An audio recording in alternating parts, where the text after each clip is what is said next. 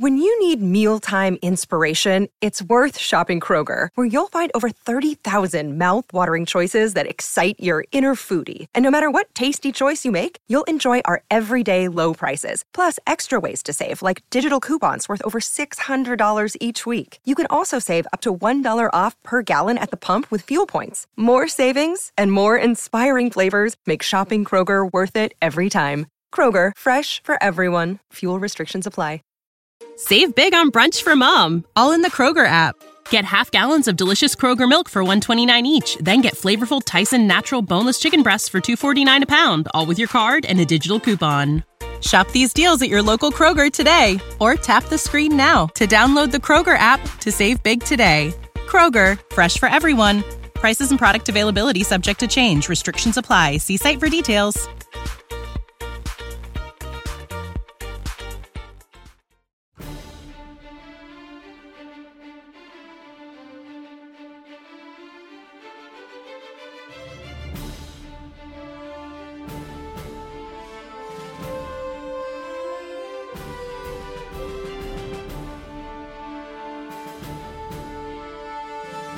Hello, Guardians, and welcome to the Destiny Show podcast.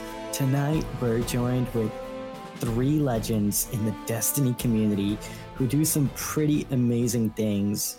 First, we have the founder of the Massive Breakdowns podcast, one of the longest running podcasts in the Destiny community, breaking down all things Destiny weapons, strategies, and news for 228 episodes and counting. He is Mercules904, who is also the former gameplay specialist at Bungie, former contributor at Planet Destiny and Destiny Tracker and PC Gamer. He is also a huge Destiny fan, and we're excited to welcome him on the show. But wait, there is more. We also welcome another legend in the Destiny community. He is a content creator, member of Clan Redeem, 2 times Movie of the Week winner, Destiny community badass, pro Destiny player since Destiny 1. He is the awesome Destiny 1 Alpha Vet. Thank you so much for joining us, my friend. Glad to be here. Thank you. Man, these sound like ring entrances. You guys like ready to rumble or something? I'm ready to rumble. But wait, there's more. We also have a returning badass. He is a former guest on the show early on in our journey, back in April of 2019.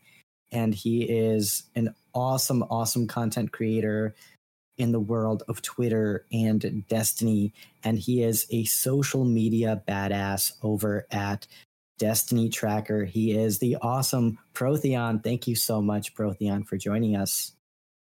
Oh, I'm glad to be here. I'm also down to fight Vet whenever he's down to fight me. Oh, we're gonna fight. We're gonna have a battle tonight. And Mercules, thank you so much. It's such an honor to have you on. And thank you for all the work that you do in our community as a fellow podcaster. It's really an honor to have you on the show. So thank you for joining us. Yeah, man. I was happy to get the invite, and that's the second time I've heard that introduction, and I liked it just as much the second time. It's gonna be pretty hard to actually live up to that, but we were doing the repeater, you know, the Super Troopers. We're doing the repeater. I love that. So tonight we're going to celebrate 7 years of Destiny with our friends in the Destiny community. We're gonna dive in for our discussion with the Guardians. So I hope you all are ready. Yeah, let's do it. All right. So the first question we have is, how did you all get started with playing Destiny? Such a good question. All right, I'll answer it. Since I was the first, I will say, yes, it is true. I was the very first person to ever play the D1 closed alpha. It doesn't matter what any Bungie employee says. It's true because my good friend Tom said so on Twitter. And I remember it just like it was 7 years ago. And it wasn't that long ago, just 7 years. I remember logging in to my email and getting an email from Bungie themselves. Personally, I received one from Bungie. And it was a closed alpha invite. I remember I remember the unique code. I remember it exactly to the letter. And it was the greatest moment of my life. Honestly, I don't think anyone could compare this feeling unless you've had a firstborn child. That is the only way you can compare this feeling. It's like having your firstborn child. Do you have that code tattooed on you anywhere by any chance? The only person that can see those these intimate tattoos is my significant other. So I can't reveal that information. Gotcha. But wow. But mine's not as exciting. Mine's not as exciting as that. But I was just a big Halo fan. Halo Reach was the Halo that really like drew me into the rest of the other Bungie games. I mean, I played Halo 3, Halo 2, but Halo Reach really stuck with me. And I saw Bungie was making another type of game. And as simple as that, I was like, I'll try it out. And that was it from there. Nice. It seems like a lot of our stories like started like that because we played Halo. Like how mine started too.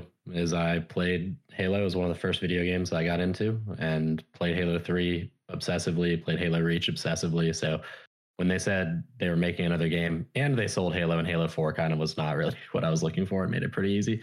I mean, I was Xbox. I wasn't lucky enough to be in the D1 alpha like some privileged people here, but from the beta on, I've been playing it, and very rarely a week goes by that I don't spend a pretty significant amount of hours playing Destiny. So it's all right, man. We can't always be winners.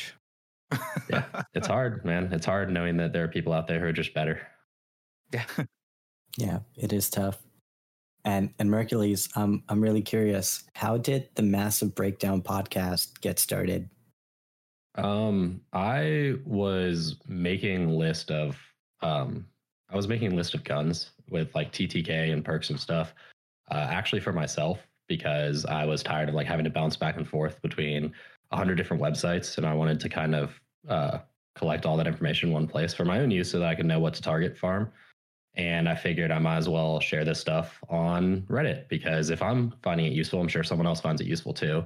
And I put the words Massive Breakdown at the beginning because my first post was like 40,000 something, 4,000 characters long, like pages and pages and pages. So I put Massive Breakdown in front of it because it was literally a massive breakdown. And I wanted people to know that coming into it. And I was doing that, and Kutch was doing, I think, gunsmith weapon breakdowns. Every single week he would post a breakdown of the gunsmith weapons that were coming out. And someone literally commented like, hey, you guys should do a podcast. And I was like, I don't know. So I asked Kutch, I was like, are you trying to do a podcast? And he was like, yeah, let's give it a shot. And then 6 years has gone by and 228 episodes, and we're still doing it. So. And what were some of the highlights of doing your podcast for that long? I mean, obviously the biggest highlight, like, just recently happened. We had Chris Proctor from Bungie on, and we did like a crazy 3-hour marathon episode where we talked about just everything for the season 15 sandbox. And we talked about just a bunch of questions that we had that he answered. And that was really, really incredibly cool. I mean, hitting 100 episodes was something we never actually thought was going to happen. And then hitting 200 episodes was something we never thought was going to happen, even at 100 episodes. And so we've done that. And we've got a Discord now that has 1,000 people in it, a bunch of Destiny scientists and stuff. I mean, really just a community that's grown up around it. It's like completely taken on a life of its own and a mind of its own. And it produces so much good content outside of the stuff that I do that I'm just really, really proud of all the people who are in the community and what the community's become outside of just the show. Yeah, that's really awesome how you all have grown in the community, and you get a chance to do this each week.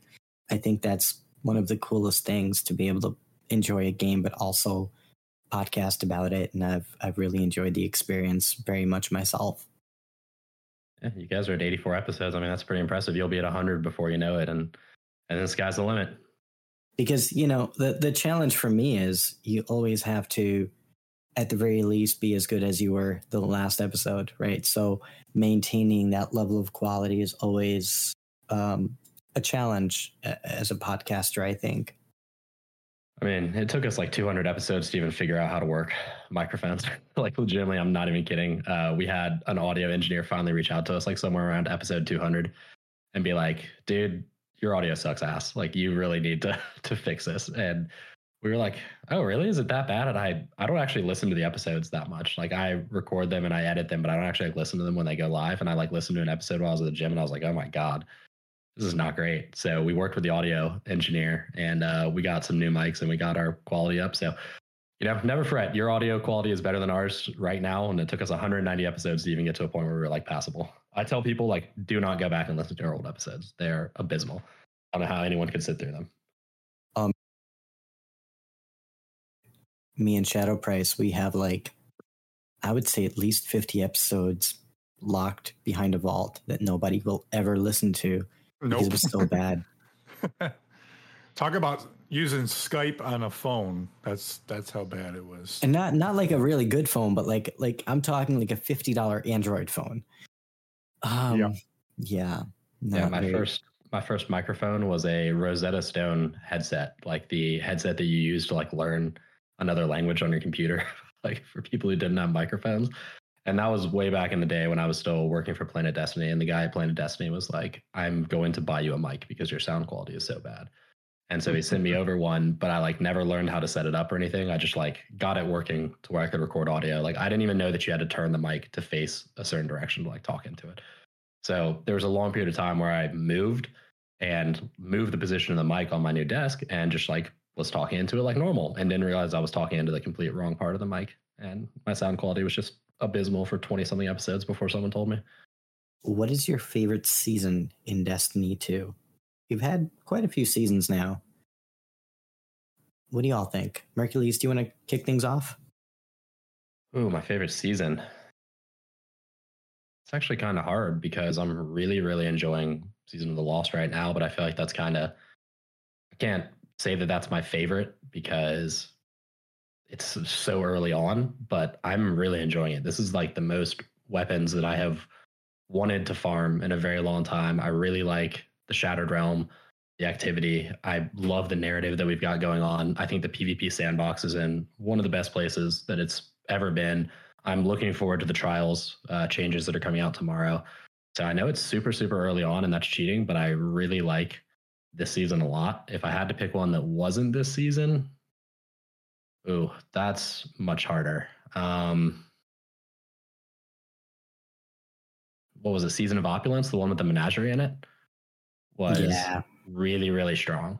Really strong. And I felt like for a long time, every season was trying to get back to that level. And I feel like just this year, they've kind of gotten back to the point where it's like, okay, I'm looking forward to every season that's coming out now. Yeah, no, dude, I'm totally with you. I think for me, Season of Opulence was probably one of my favorite seasons because I think for me, that was a time when I really got to really dig into all of the end game content. Like, I really got the Shadow title. I thought that was really badass to get in the game. And I felt like getting those seals really felt like an accomplishment, especially during that season when the menageries were so challenging, but also it felt like we got a lot of endgame content that season. Not only did we get a raid, we got menageries that felt very different from week to week, and it gave us quite a bit of variety and spice in the game. So, Vet, what do you think? What was your favorite season in Destiny? I don't want to throw any shade at Mercules, but I'm pretty sure he was asking what in terms of climate. Mine's was summer. Correct me if I'm wrong if that's what you were asking, unless you were talking about something else. Seasons in Destiny, my friend, but thank you for sharing that summer. Okay. All right. My apologies, Mercules. I would think it would be winter. No. I hate the cold. Really? No, where are you from? Out of curiosity. I don't think my agents want me to talk about that. He's from the Cosmodrome, right? From the Cosmodrome, from the tower.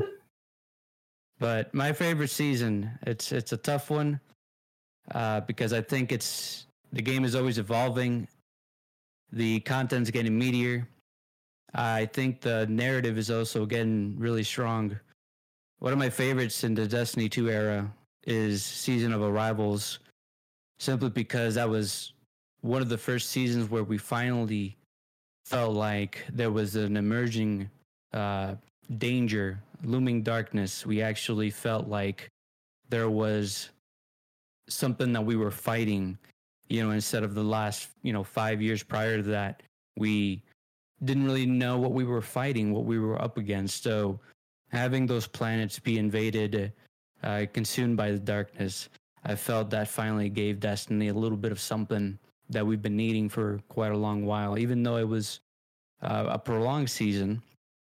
It was a make or break, It was make or break, and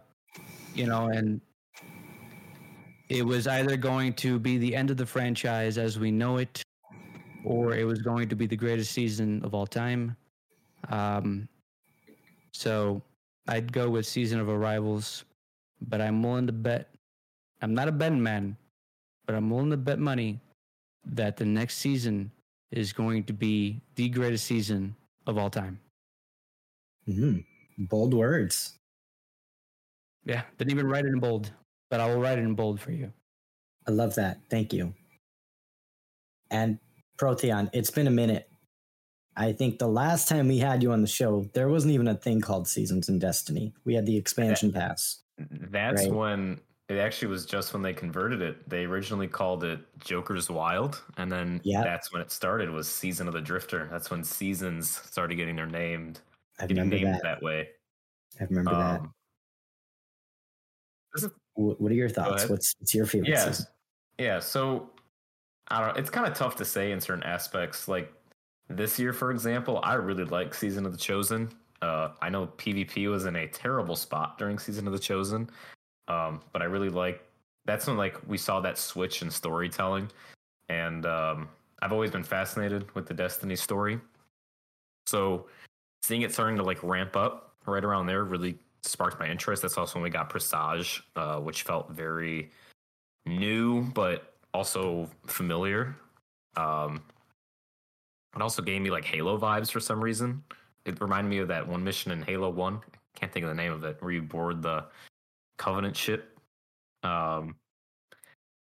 Season of the Chosen was pretty cool. They also introduced the stasis turret for Warlocks, and I'm a Warlock main, so that was fun to experiment with. But overall, probably the best of the game, I would agree with Season of Opulence. There was a new raid. The Menagerie was a great activity. There were pinnacle weapons to chase. Season of Opulence is probably the best overall, but in my personal opinion, with bias, it's Season of the Chosen. That's well said. And Shadow Price, do you have a favorite season? I'm also going to cheat. I'm going with Mercules, what he said. I really like Season of Lost.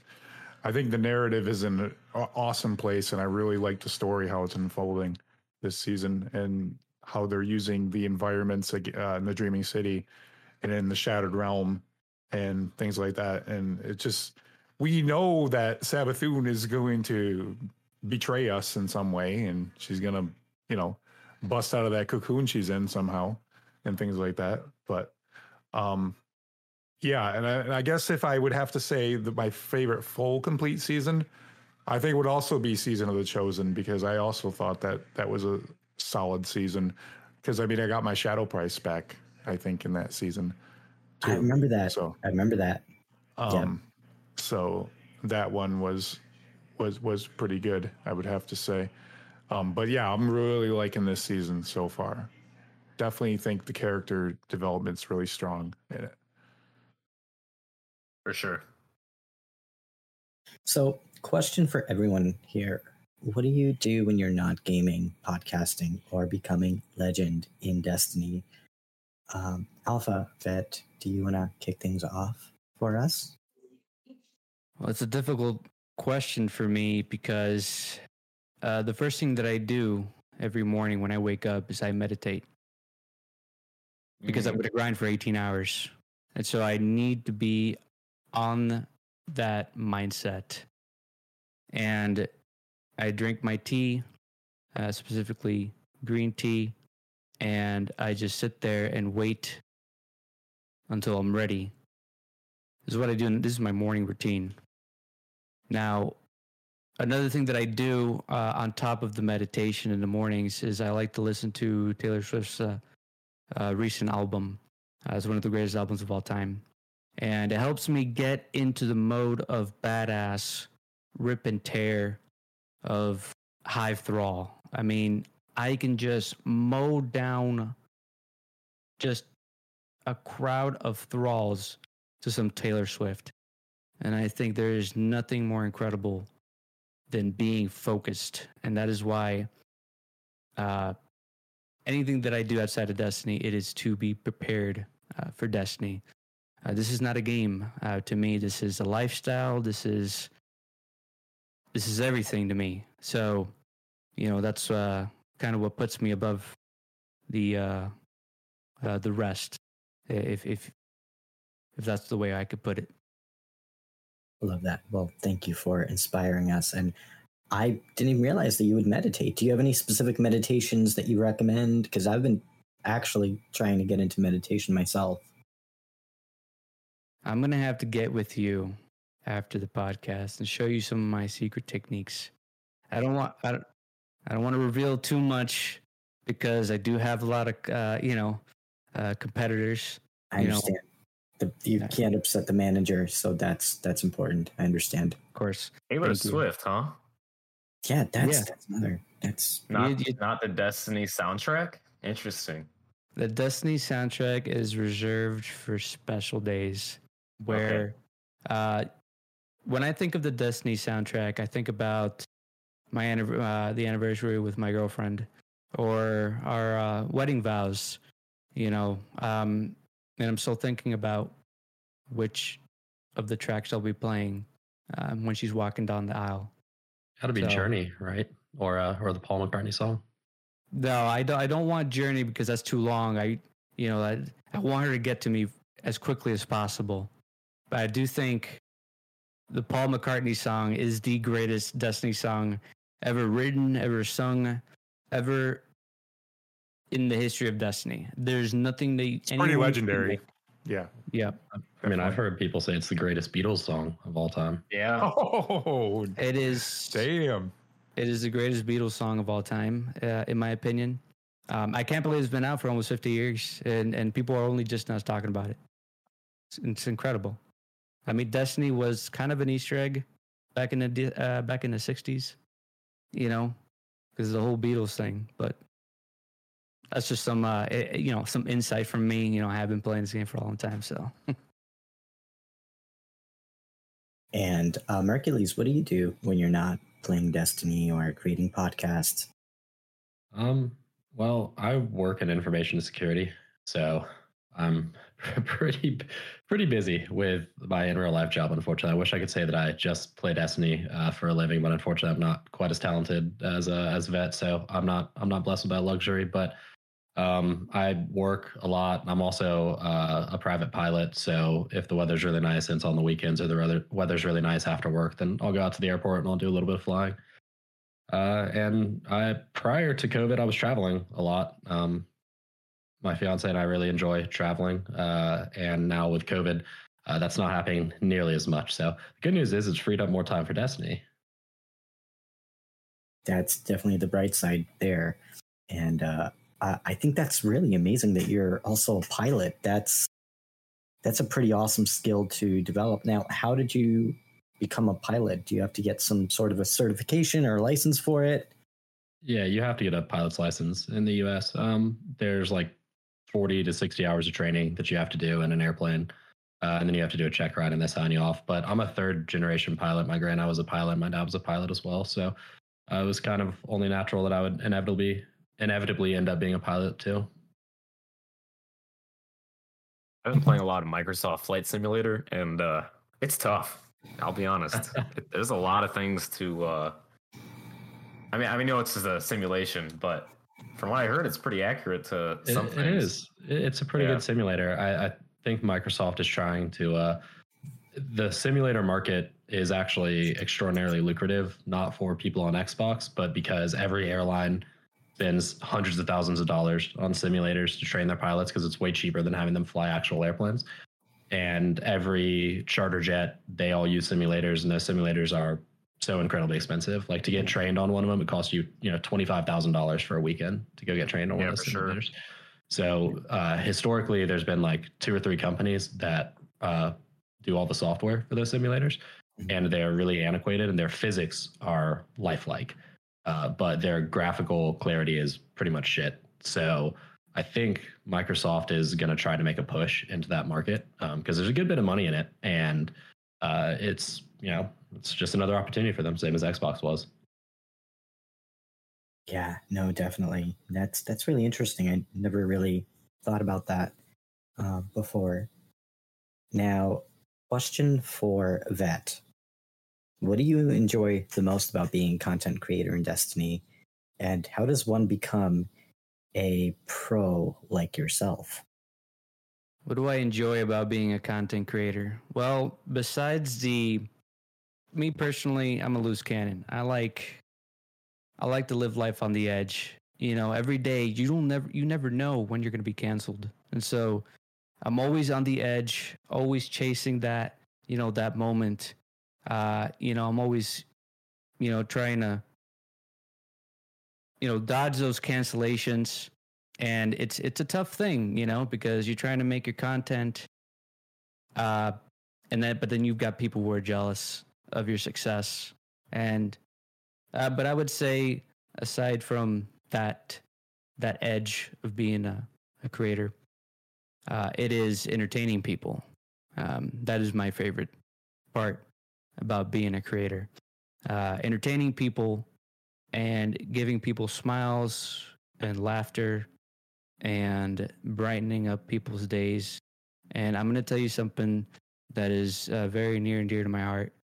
There's no greater feeling for me than receiving a DM on Twitter or YouTube or on Steam saying, "Hey man, I love your tweets," or "Hey man, I love your stuff. Keep it up. It's made my day." I've had people send me, their whole life story, and a very beautiful thing. They go, "Hey, I had a really tough day, and your content has made me, or has given me a reason to smile today. Thank you." And for me, that is my reason as well to still going. It may not be for everybody, and that's okay. Not everybody has to like me. I accept that. But I am here for the people that do need it. And for anyone that wants to get into content creation, anything is content creation, from creating art, from making videos. But if you're going to get into content creation, the number one thing you have to ask yourself is, what are you passionate about? Are you passionate about entertaining people? Are you passionate about providing information to people? Are you passionate about conveying your way of thinking through art? Or what is your goal in doing so? Because if you're just in it for the fame or the money, you're going to be very unhappy. And I'm going to tell you right now, nobody would last a single day being in any content creator shoes, because it is tough. Because no matter how hard you try, you can never make anyone happy. You cannot make everyone happy. And you could be living your life, making content, never hurting a soul, but you would have always that one loud voice saying, "Your content sucks." And that rings true in your head, thinking, and you're like, "Man, my content does suck," even though you've got 1,000 people supporting you. So it's tough. It's not easy. So that's why I always say you have to be passionate about it. You have to find what you're looking for. In terms of content creation, don't do it just for money. Don't do it just for, anything else if you're not happy with what you're doing, because it's like a career or like a part-time job. If you don't like what you're doing, you're not going to be happy. And the number one thing as a human being is, if you're going to do anything in life, do what makes you happy, because we got a limited limited amount of time here. So, hope that answers your question. And I can definitely relate to getting really nice messages occasionally. And it's so nice to just randomly out of the blue get like a really nice message that, hey, the podcast impacted what they're doing. And that's so cool to hear that. So I can definitely relate in that sense. Yeah. If you've got a favorite creator, always make sure, send them a DM, say, hey man, thanks for the content. Thanks for what you do. I guarantee you that those DMs always makes their day. Guaranteed. Definitely. Well said, my friend. So on a slightly different topic, this is a Destiny podcast. What are some of your favorite Destiny moments? Mercules, do you want to kick things off?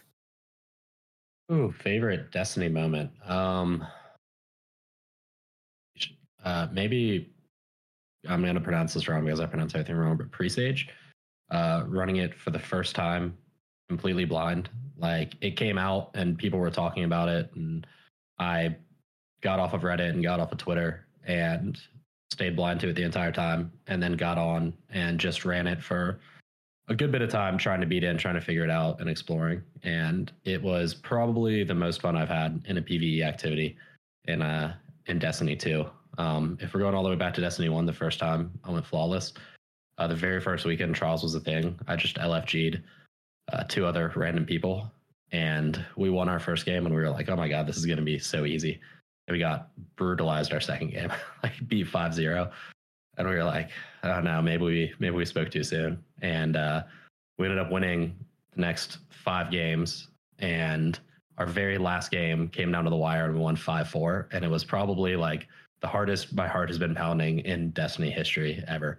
And it still to this day is one of the greatest memories that I have of Destiny.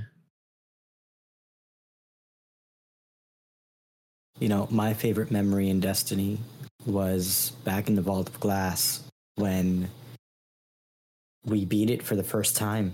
And I don't think me or Shadow Price ever played a raid before that. It was our first time getting into a raid.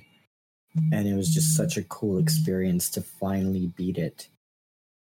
And I didn't get the Vex on the first run. Shadow Price, did you get your Vex? I don't remember. I didn't get my Vex till like 2 months later. Like, I think we played like 3 times a week on every character. I got mine like sometime in November, I think it was. But yeah, it was pretty cool. Definitely. You know, it's nice reliving it too in Destiny 2. Just be able to play that anytime we want now. Yeah, absolutely. And Vet, what about you, man? What's your favorite Destiny moment?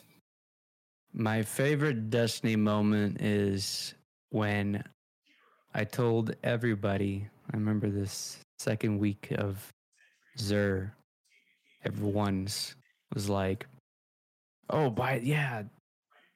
save your strange coin, save your strange coin. And I told everybody, listen, don't waste your time buying a freaking rocket launcher, man. And people believed me because I knew what it was. I knew how special it was. I didn't want anyone to have the Gjallarhorn. Are you kidding me? I wanted to be the only one to have it because I knew it was special. Move. All right? That's why I always talk trash about the Gjallarhorn. I don't want anyone knowing how good it was. And so there I was, laughing. In every raid, melting bosses, out DPSing everybody while they were using their puny auto rifles and grenades for damage. And how'd you do that much damage, man? Listen, man, I'm just built different, all right? And the greatest moment of all time in Destiny was receiving the Gjallarhorn. It doesn't matter how you received it in year 1. If you received it in year 1 and you used it, it was the greatest moment of your life, period. It's a great story. I really like the narration behind it too. I was picturing it in my head as you were like in the Vault of Glass with the Gjallarhorn, and just like you're speaking over it as you're like firing it, and like, yeah, this is mine. You guys all bought Sunbreakers like that day, Sunbracers or whatever, you know. No, it doesn't even matter how it's pronounced. It's just that's All that matters is that you know how to pronounce Gjallarhorn, because that is the DPS king. And this coming December, the 30th anniversary, Gjallarhorn is going to suck. Don't get it. Don't use it. Don't waste your money on Gjallarhorn. That's all I got to say about that. You heard it here For the first. expansion. It's $25, right? So you shouldn't buy the expansion. Save your money for the next expansion. Okay. Got it. Okay. Well, now we know. And Protheon, what about you, bud? What's your favorite Destiny moment? So I think it's gonna be King's Fall, completing King's Fall for the first time, because I did Vault of Glass, Crota's End, but my team would look up guides on how to do them, and we all said, at the next raid, let's just go in completely blind and figure it out. And doing that was really fun to do. It didn't take us, the first week. I think it took 3 resets for us to finally figure out how to do everything. So finally killing Oryx blind without, not knowing what to do. That was just always an amazing memory to have. That was back when I was playing on the Xbox 360. How that thing ran, no idea. But seeing Oryx's body fly away after we killed the Hive God felt pretty good. I'll never forget those days. Those were some good times in the game. And speaking of good old times, what raid should return from Destiny's past after the Witch Queen? What do you all think? Mercules, what would you like to see back? I feel like it's got to be King's Fall, right? If we're going to be fighting Savathun, I think it'd be a huge miss to not bring Oryx back into the fold. Thematically, it makes sense. Yeah. No, I agree. I agree 100%. I think from a narrative perspective, it makes total sense for King's Fall to come back. Plus, recently, one of the Bungie developers went on record and said that the next raid that will be returning back isn't going to be a small one, which to me indicates that it's probably not going to be Crota's End, because that was a pretty small raid in comparison to the others. Right. Yeah. Yeah, it's either King's Fall or Wrath, and I mean, it makes more sense for King's Fall to come back first. I think if they want to bring back, in my opinion, I think what they should bring back is not King's Fall. And you're probably surprised to hear that. I think it should be Wrath of the Machine, because I feel like it is a very underrated raid. Everyone talks about King's Fall, but a lot of people didn't experience Wrath. They always hear about King's Fall, but not Wrath. And I think a lot of people should experience Wrath for its uniqueness. I would like to see King's Fall thematically, because it makes sense because of the narrative. But it is an incredibly easy raid, and unless they dramatically change some mechanics, I don't think that a lot of people are going to have fun with it, because when the rose-tinted glasses come off, a lot of people are going to realize that King's Fall wasn't as epic as our minds made it seem. Hey, would you think that they changed up Vault of Glass enough to be difficult for Destiny 2, or do you still think it was too easy? What are your thoughts on that? Well, me personally, I think everything is too easy, but that's just me. Yeah, here it is. But I do believe, if I were a casual player, I would like to say that the day one version of Vault of Glass, and coupled with the challenge mode, I thought that was an incredible experience that everybody should experience at least once in their lives. Yeah, I'd agree with that. I think they did the mechanics justice. They kept it true to the raid. It was the first raid, and in my opinion, it is the most iconic raid of all time. Doesn't matter what you think about it. it is the most iconic one because of everything that it brought to Destiny as a franchise. But I think there is always something special when a day one raid was as challenging as Vault. And I feel like raids should be a lot harder than what they are right now. The entry level should be easy. You know, anybody could enter, right? But it should be difficult to complete. And I'm not talking about beef up the enemies or anything like that. It should require a lot more coordination, a lot more communication, a lot more crafting your build. You know, hey, what build are you going to be bringing into the raid? I want there to be a raid where it actually forces you to think about the kind of build you're going to bring into it. Right. What raid do you feel like has done that the best out of all the raids in Destiny? I definitely think that it was only, builds in Destiny is only a recent thing. So you weren't always able to do as much as what you're able to do now. So I can't say which one has done that the best, because I feel like every iteration of a new raid, Bungie has been stepping it up, and we're slowly getting more into the true RPG elements that a raid should have. Forcing you to think about what to bring.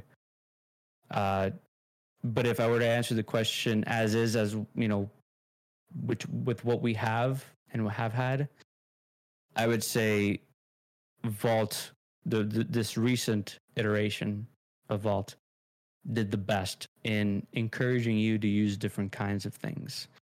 For sure, at least for the day one version, we definitely strategized a lot. Me and my day one team, we really thought about what to bring. The Warmind cells, a bunch of anything to do with healing to help our teammates. I mean, we really worked on our specific builds, and that is something that I don't think any other raid has done before, because before that, it was just, bring this weapon, that weapon, be ready at the power. How was that?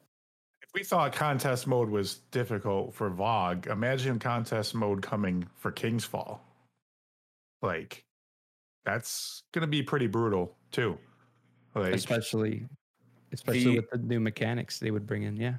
The only problem I could see with King's Fall is a lot of the boss fights are you stand in a spot and you just unload onto a boss. So, I mean, it was like that for War Priest, Golgoroth, both of the Daughters of Oryx. Is that encounter? You just kind of sit in a spot and you do a lot of damage, and you just you just use the best gun you have. So if they do bring King's Oryx Fall has the mechanics. You have to do the orbs. Yeah. And I like that. I love stuff like that. I think Destiny needs more boss fights like that, where it's not just shoot until they die, Yeah, Oryx wasn't just a health bar, it was more than that. Yeah, I really appreciate stuff like that. So if they were to bring King's Fall back, I would like them to alter maybe a boss fight or two, so it's not, do damage solely based on, what weapon, or standing in a spot and shooting the boss from far away. I really liked Crown of Sorrow, how the Crown of Sorrow boss phase 1, where it's like the little guy and he has, the axes, and the best strategy for that was swords for the longest time. You just sword him as often as you could. I like fights like that. What's the Shirochi from Last Wish, where you chase her up the multi-level, yeah. And you do short bursts of damage. That changed up a lot of people's loadouts, because a lot of people used to use snipers to do damage at that time, and you didn't have to do that. It was shotguns and swords and fusion rifles, and definitely fusions now. Yeah, especially. Yeah. I know this won't be a popular opinion, but I think the final boss in Eater of Worlds, Argos, That was a really fun and unique fight. Oh, I agree with you. I'm with you, man. I'm with You you. could even I say agree with you. Spire of Stars though too. Like A lot like of that a was, lot of people give Eater of Worlds a lot of crap, but the boss fight itself, I thought was a lot of fun. That was a Yeah. fun fight. There's a lot Yeah. going on. Yeah. I think that I'd like to see some more unique encounters. Like even if you think about raids like the Leviathan raid, I know Shadow's favorite raid. I think there were some unique encounters. There were some unique things there that were very different from what we had before. And I'd like to see more of that from Destiny in the future. But in terms of raids that come back, I think it would be kind of nice to see them not be afraid to change things up a little bit more and to create, if not the same version, but a different variation of that raid that you can play that has different mechanics, something different that would essentially extend your gameplay, right? Think about having a classic version of a raid that returns, and then you have a crazy different version of it. Like what they did with Nightfalls, where they had like a backwards Nightfall. They experimented with that, or they have like a taken version. Things like that, I think, would add a very fun and unique spin on the end game content and extend our gameplay and make things feel a bit more fresh as we go from week to week.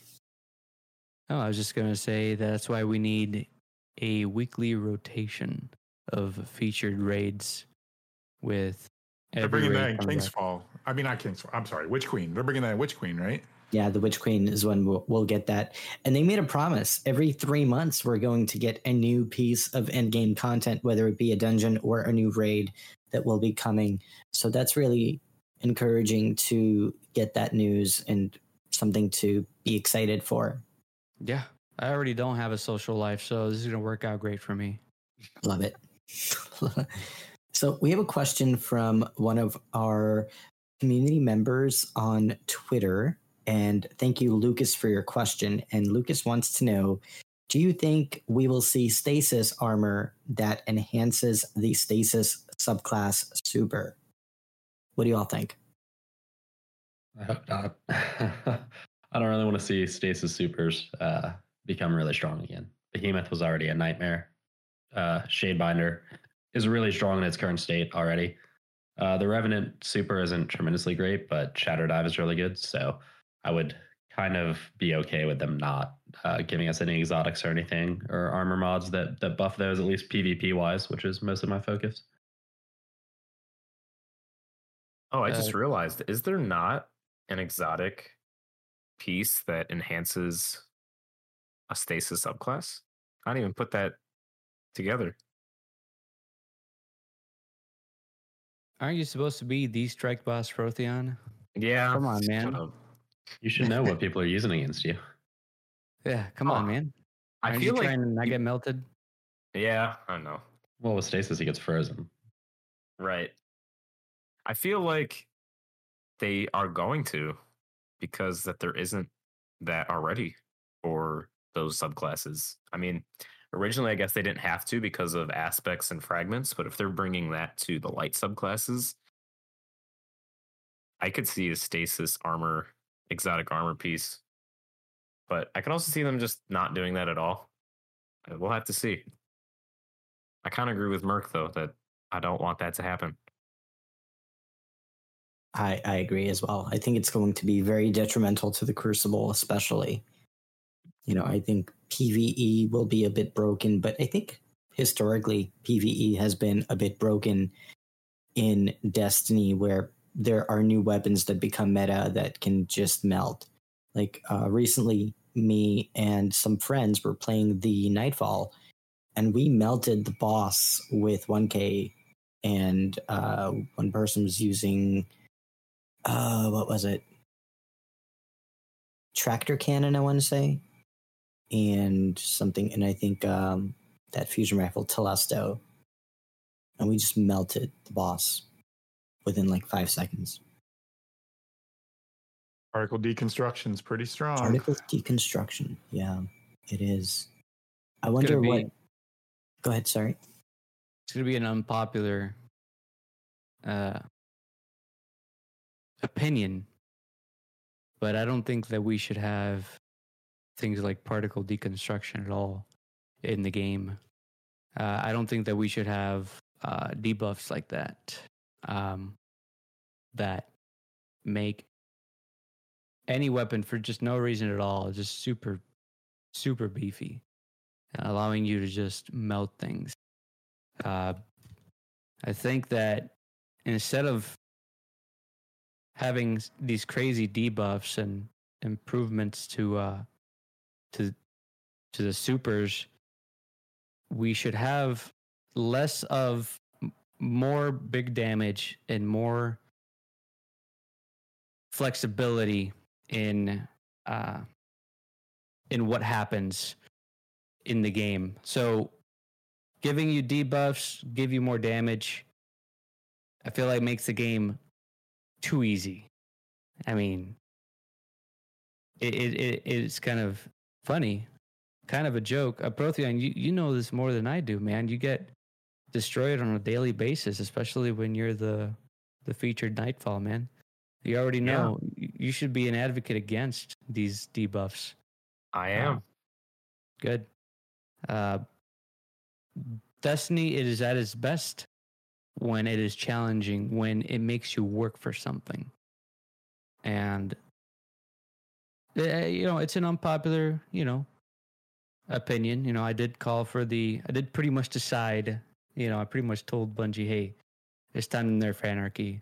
And, next season they just did. So, I'm not going to be saying anything else because I know I have incredible influence, but I think we need to move away from that whole debuff business, because it makes the game ridiculously easy when you just sit there and melt them with that one mod. That's it. I think it's okay because it changes up people's loadouts for a season, but overall, I feel like a lot of the PvE content has gotten easier.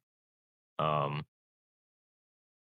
hate to say it, but I mean, some bosses just need more health in general, I think. And I know that isn't always fun.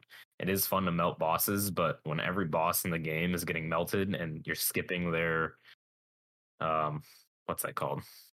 Mechanic. It is less enjoyable to me sometimes. Like how the Warden of Nothing boss, did you know he has a mechanic? Because that guy gets melted within seconds. And I think he has a pretty cool mechanic in the game where you have to hide in shadows to prevent from getting burned. Even Protheon, where you fall from platform to platform and there's different mechanic on each level. That's really interesting. I remember the beta being a lot of fun and challenging. And I don't think it needs to be like that in every activity, but I do agree in some sense that some bosses could use a little adjustment to their health. I don't know if it should go as much as a nerfing Guardians, because I don't think a lot of people would be happy if Bungie outright said that they were nerfing us instead of buffing them. I think people would take that more less personally if bosses were getting bumps in their health rather than Guardians were getting nerfed. Yeah. And, I also think to that point, it would essentially go against the nature of what Destiny is about. And it's to make you feel like you are a boss killing machine, to become a legend, to become more powerful. So I think there needs to be that fine balance between difficulty and challenge and, making things feel rewarding. Like, as an example, for me, I feel like in the Vault of Glass, for example, I think the weapons that we get are far too rewarding. We're getting too many Fatebringers, too many not Vexsmith class, I wish, right? Vision of Confluence weapons, whatever weapons are available, I think they're too abundant this time around, whereas in vanilla Destiny 1, they were pretty few and far between. Yeah, it seemed like the difficulty in Destiny 1 was much higher. It's also because I feel like we weren't as powerful then as we are now. Like there's just like Vet said, there's so many debuffs and things like that that make us like, superhuman out there and everything, with this particle deconstruction. I can see this. I can see them touching this mod. I mean, this is a long season.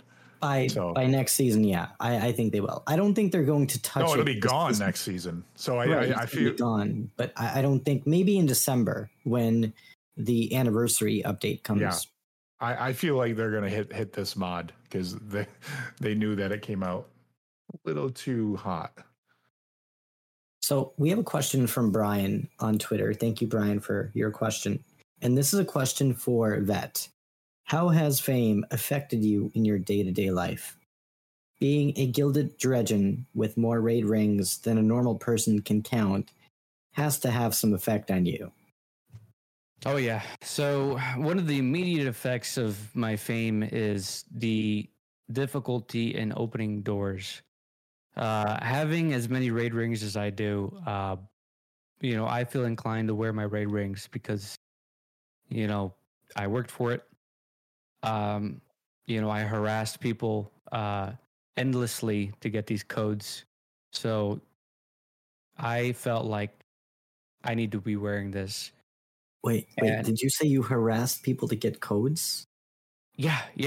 That was the only way I can get multiple raid rings, unfortunately. Oh, God. I remember I had multiple of my neighbors talk about how they were really excited about getting these raid rings. And I said, no, I'm going to need that. And they were kind enough to give me their codes so I can have the raid rings. Personally, I felt like I earned it. So, I was kind of treating myself. Anytime I walk out, I'm immediately recognized by people. Just the other day, I went to Walmart to do some grocery shopping. And right in the front entrance of Walmart, someone greeted me. And they're like, hello, good morning.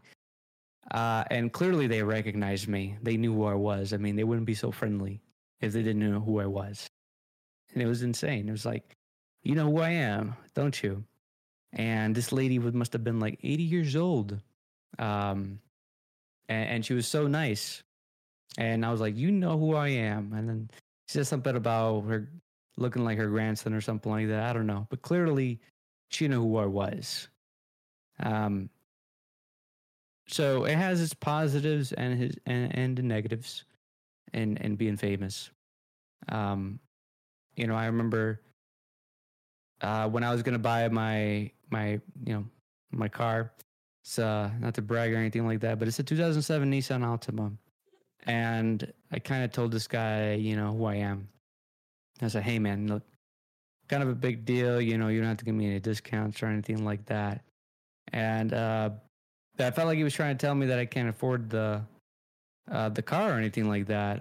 Because he was going on a rant about something about transmission, engine failure, salvage, whatever. I don't know. Basically, I told him, hey, man, look, I can afford the car, okay? Like, you don't have to, tease me or anything like that. Like, not to brag, but I can afford it. So I bought the car, and, it makes my daily interactions difficult at times, but I wouldn't trade it for anything else in the world. Thank you for sharing that. It's a very inspiring story. And, for sure, man. It's great to hear that. And for everyone here, we have a question from Atelixon. I'm sorry, I'm going to butcher your name, so I apologize, from Twitter. Thank you for your question. And he wants to know, if you could play one mode in Destiny for the rest of your life, which mode would it be? And Protheon, do you want to kick things off? Yeah, do you think that counts as like PvE, PvP, like all that stuff? Yeah. Would you try to fight a specific Nightfall where you have to fight the Protheon encounter? I'm kidding. Yeah, I know. It's really in between a Destiny raid. So maybe not. I don't know. I guess I'd have to just say like Control, like PvP. This season I've been enjoying PvP a lot, and it does change, all the time. If I only played Control, in the Crucible, I think I'd be okay. And who knows, maybe even after the Trials updates, maybe it would be that game mode. I'm really excited to check out Trials tomorrow. So it's hard to pinpoint one exact activity, but PvP in this game has always been very different. So probably Control, Crucible would be my final answer. And what would you say, Vet? What about you? Sorry, repeat the question for me. If you can play one activity in Destiny for the rest of your life, what activity would you play? Honestly, it would have to be Gambit, because okay, if I could only play one game mode, then I might as well play the one game mode that gives me everything that Destiny has to offer.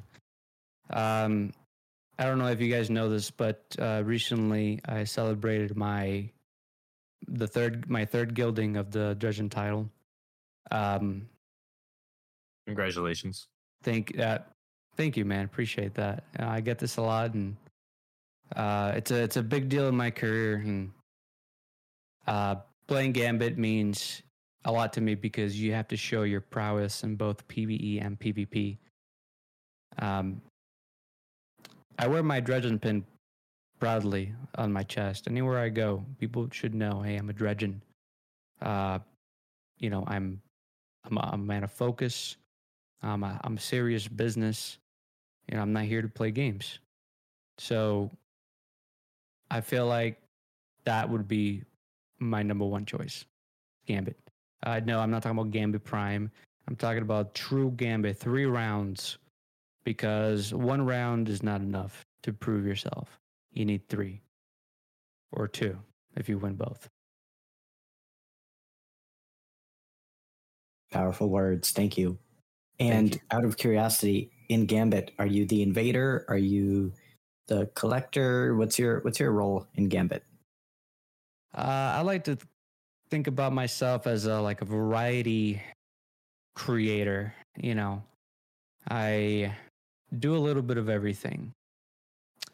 It depends on what the team needs. If I'm going in with an LFG, they're already figured everything out, who's going to be doing what. But if I'm just randomly queuing, I already know right off the bat that I'm going to be invading, because nobody's going to be able to, do this as efficiently. So, as soon as I get my 15 motes, I invade. And this is a strategy, and I don't think anyone here realizes that, but I invade with my 15 motes to strike fear in my enemy's eyes. I want them to know that I'm not afraid. That I am that confident in myself that I know I won't lose those 15 motes. And I'm coming in there, not with weapons, not with Eyes of Tomorrow. I'm going in there to get an army of 1 with melee only. That is not only how I intimidate, but also how I humiliate people. Because people need to learn. You can't just play Gambit and think that you're going to have a good time, or that this is just a game. No, this is serious business. It's Gambit, man. Sorry, I don't mean to get heated, but this is, Gambit is a real serious game mode. Yeah, you're very passionate. Yeah, thank you for noticing that. But yeah, that's how I felt about it. So, Mark, what about you? If you can play any one mode in Destiny for the rest of your life, what would it be? And that's going to be a tough one for you. Well, it'd be a 6v6 PvP, pretty much. Doesn't matter if it's Control, Iron Manor. I mean, I've already spent 60% of my time in the game in there anyways. That's what keeps me going. If Destiny didn't have PvP, I probably wouldn't play it, to be entirely honest. I'm definitely a PvP player, first and foremost. But if they were to ever put a big team in Destiny, then that would be the only thing that I'd play. 9v9 would be awesome. That would be pretty cool. I have to ask you, were you always like that? Even from Destiny 1, you were a PvP main? Yeah, man. I didn't even raid until Moments of Triumph in D1. Wow. What? I mean, I was a solo player anyways, right? Like I didn't have a clan back then, and I only had a handful of friends who played, and they were mostly PvP players too. So, Vault of Glass came out, and I was like, oh, cool, that's neat. Now I'm seeing different weapons in the Crucible. That was pretty much the only effect it had on me. I'm pretty much always not exclusively, but I'm heavily weighted towards PvP. And Merc, next question is for you. I know that you were a Bungie gameplay specialist. How was that experience like from what you're able to share? And how did that opportunity come about? Because that sounds like a once in a lifetime opportunity. It was awesome, to be entirely honest. Like if Seattle wasn't so incredibly expensive to live, like I would have stayed out there and continued trying to work at the company. But I live in Florida and I live really close to the beach, and I was spending like twice as much money to live in a room with like 6 roommates in Seattle. So it was, yeah. But the job itself was incredible. I loved it. I loved working at Bungie. I loved all the people that I worked with. I love what I was doing on a day-to-day basis. I jokingly say that what my job was to play Destiny for 6 hours a day and then argue about it for 2. Because that's pretty much what you do now. Yeah, but I don't get paid to do it full time. Now I'm a volunteer. So how did it come about? I'm trying to think. The story kind of starts multiple ways. So I went out to Seattle on a trip with my fiance years ago, and I was in the bathroom washing my hands at the airport at SeaTac, which is their main airport out there. And the guy washing his hands next to me had a Bungie shirt on. And I literally looked at him. I was like, hey, do you work at Bungie? And he was like, yeah. And we got to chatting. He had played on Xbox. I played on Xbox. We ended up playing a bit together.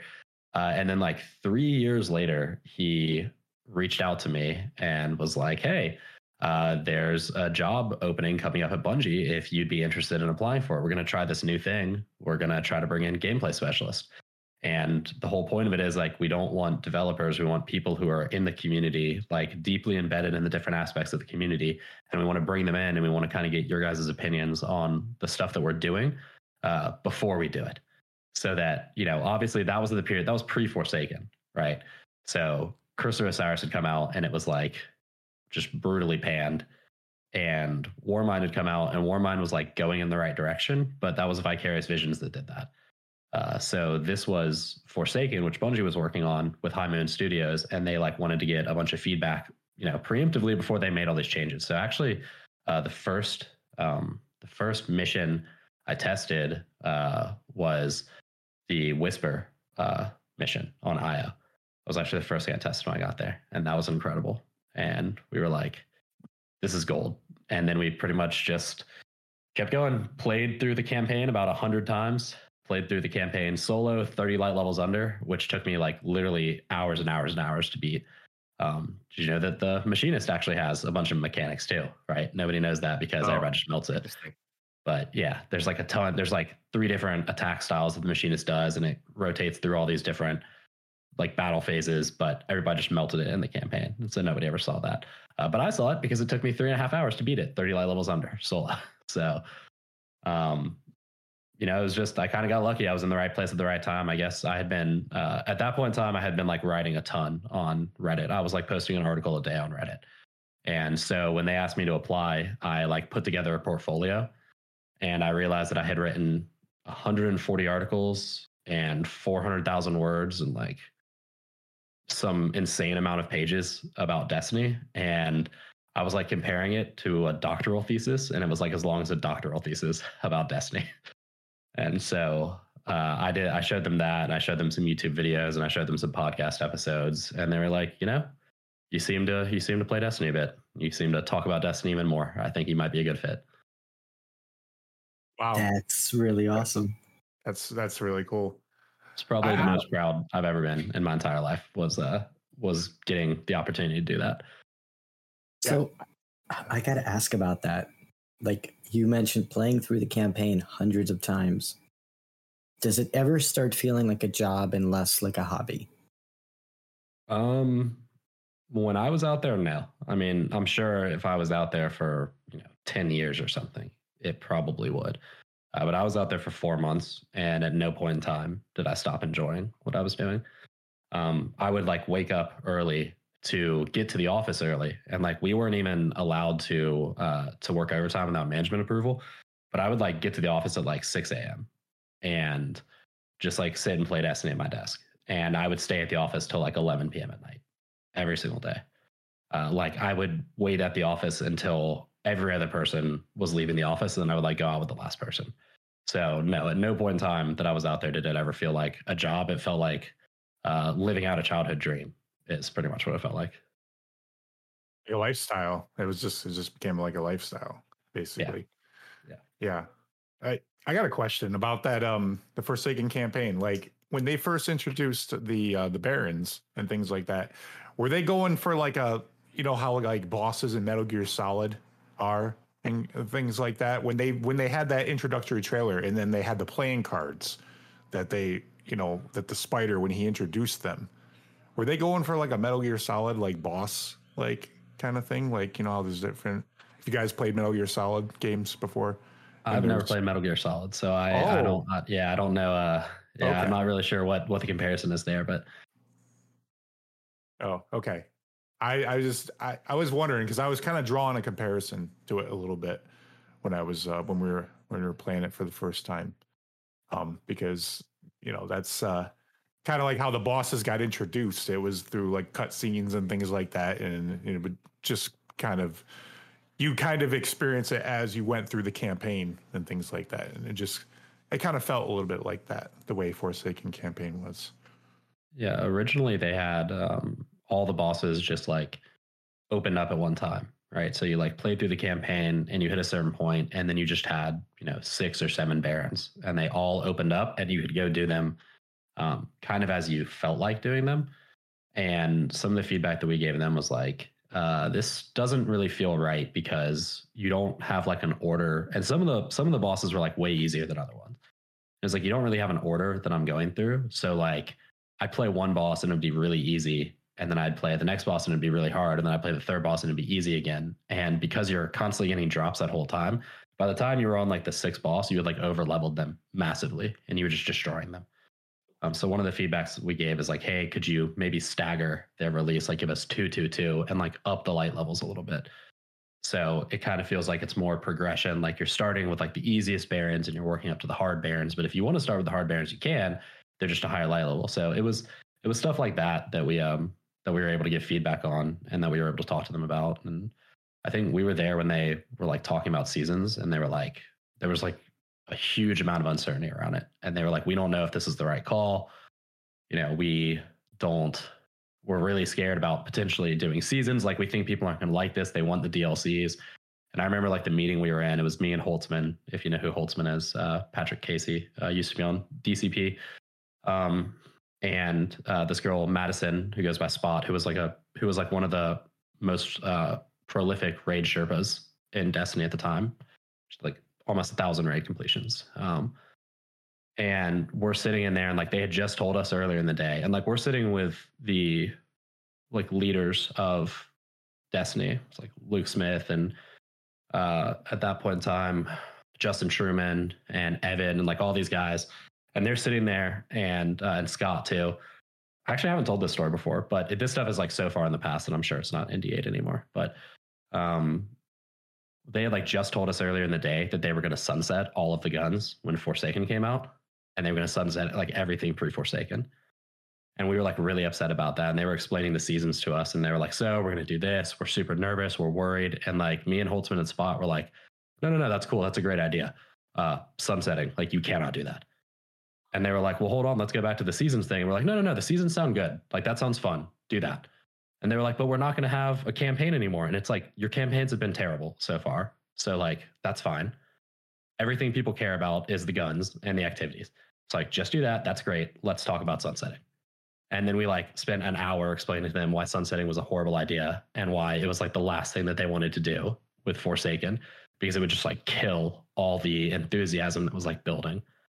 And they were just so surprised that like their idea of seasons, they were thinking that this was going to like fracture the community and people were going to fucking hate it and it was going to be like the worst thing ever. And as players, we were just like, no, that sounds great. Like that sounds exactly like what you guys need to do. That's a good idea. And the thing that they thought was not going to be that big of a deal, which was sunsetting, was actually like a huge deal and a showstopper. And so it was like those type of conversations that we had. And I think it was super beneficial for Bungie to be able to have that perspective of someone who's like not a developer, not head down on the game the entire time, but like reads Reddit and participates in Reddit. And it was also incredible for me because I got to see the stuff that was going on behind the scenes and like how much work they put into it and how much they cared about it and how much the game meant to them and how much making a good game meant to them too, which at the time the community was like, these people suck. They don't know what they're doing. They hate Destiny. And like having been inside Bungie, that was so far from the truth. And now I think everybody sees that based on the open communication that they have and how much Joe has said and Justin has said and stuff like that. So, yeah, and I feel like the story has come so far since, like, you know, I mean, Forsaken was the story going in the right direction and things like that. And maybe the seasons when they first came out, like those first few seasons after Forsaken, were, you know, they were a little light. Opulence was good, like what everybody, you know, we all agree on that. But the activities were good behind Opulence. You had Menagerie, you had a raid, and things like that. And then you had the strong narrative that you did in Arrivals and everything as well. It's just nice that you were able to provide that feedback, like right on the spot. And then, you know, that's like, okay, so, you know, they listened to you guys, you know, they really understood that, you know, we're here for the player. You know, we want to do our best for the players to make the best game that we can. And I feel like they've come so far since then.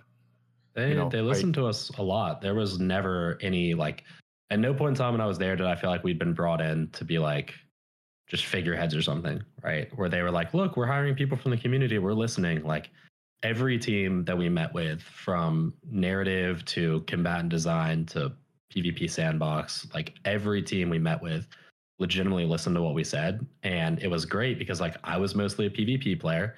Spot was mostly a raid player, and Holtzman is like an omnivore. Like he played everything. So they had all three all three sections of the community like well represented with the three of us. Right. Yeah, that's amazing. Yeah, and then just think how far the game has come since Curse of Osiris. You know, it's like, which a lot of people say is the low point of Destiny 2. You know, and it's like, you know, we all know where the game was at that point and everything. But, you know, it's like they didn't rest on their laurels, you know. They just, the game kept getting better, you know, and now we're at the point where, you know, we're getting the D1 content back in the game. We're getting a mixture of D1 content and new stuff, you know, and it's like, and I'm really excited for the 30th anniversary when that comes, you know, because that's them honoring their legacy, not only things in Destiny, but Bungie together, Halo, Myth, Marathon, all the other games, you know, that Oni, the games I didn't play a lot of those games. You know, I played Halo, but I never played Marathon. I never played Myth or anything like that. I never played Oni. So it's cool that, you know, they're really like, they're all in on this now. You know, it's like the direction is, you know, the vision is clear, basically. You know, it's Mercules, you were kind of talking about this, how like everyone at Bungie, you know, loves the game. One of my favorite rumors was that there's a ghost team working on Destiny while Bungie's working on their next IP. That's always been one of my favorite rumors, because it's a terrible one. I've always gotten, you've had both experience inside the studio and out, but as someone who's never had any experience, I've always thought, you know, these guys are nerds about Destiny. I mean, Joe Blackburn is the biggest nerd about Destiny. Luke Smith, all of them. Tom Farnsworth. Every developer I know, part of Bungie, is obsessed with Destiny, and that's kind of awesome to see. I mean, look at what they're doing with the campaign for Witch Queen. They're really taking a step up. You straight up said, supposedly, your campaigns have sucked, which is true. So seeing that improvement with Witch Queen, that they're putting extra time into the campaign, has me really excited. And to clarify, when I said the campaign sucked, I meant the like Curse of Osiris one and like these short expansion ones, not their full fall release ones, which have always historically been very good. Enjoy all your favorite sports like never before at BetMGM. Sign up using code Buckeye and receive up to $1,500 back in bonus bets if you don't win your first bet. When you register with BetMGM, you'll get instant access to a variety of parlay selection features, live betting options, and the best daily promotions in the business. And with BetMGM at your fingertips, every play and every game matters more than ever. Place your money line, prop, or parlay bets with the king of sportsbooks today. Sign up using code Buckeye and receive up to $1,500 back in bonus bets if you don't win your first bet. BetMGM and GameSense remind you to play responsibly. 21 plus and present in Ohio, subject to eligibility requirements. Rewards are non-withdrawable bonus bets that expire in 7 days. Gambling problem? Call 1-800-GAMBLER in partnership with MGM Northfield Park.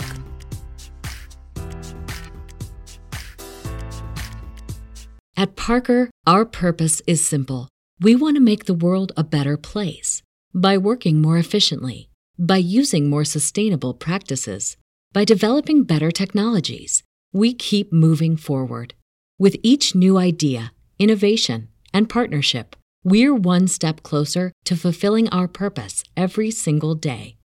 To find out more, visit parker.com/purpose. Parker, engineering your success. But like their little DLC ones were like 5 missions were never great. But yeah, Joe was one of my direct supervisors at Bungie when I was there, and they built this team called it was him and a guy named Jared, another guy named Chris, but it was called Cade to Raid, and they sat us down with Forsaken, and we had like 2.5 weeks to no life the game. Like they set up a conference room with like 20 computers, and they got the 3 of us gameplay specialists and I want to say like the 15 or like the 12 most hardcore Destiny players at the company. And they took all of us off of our work for 2 weeks, and they put us in this conference room, and they were like, no life the shit out of this game.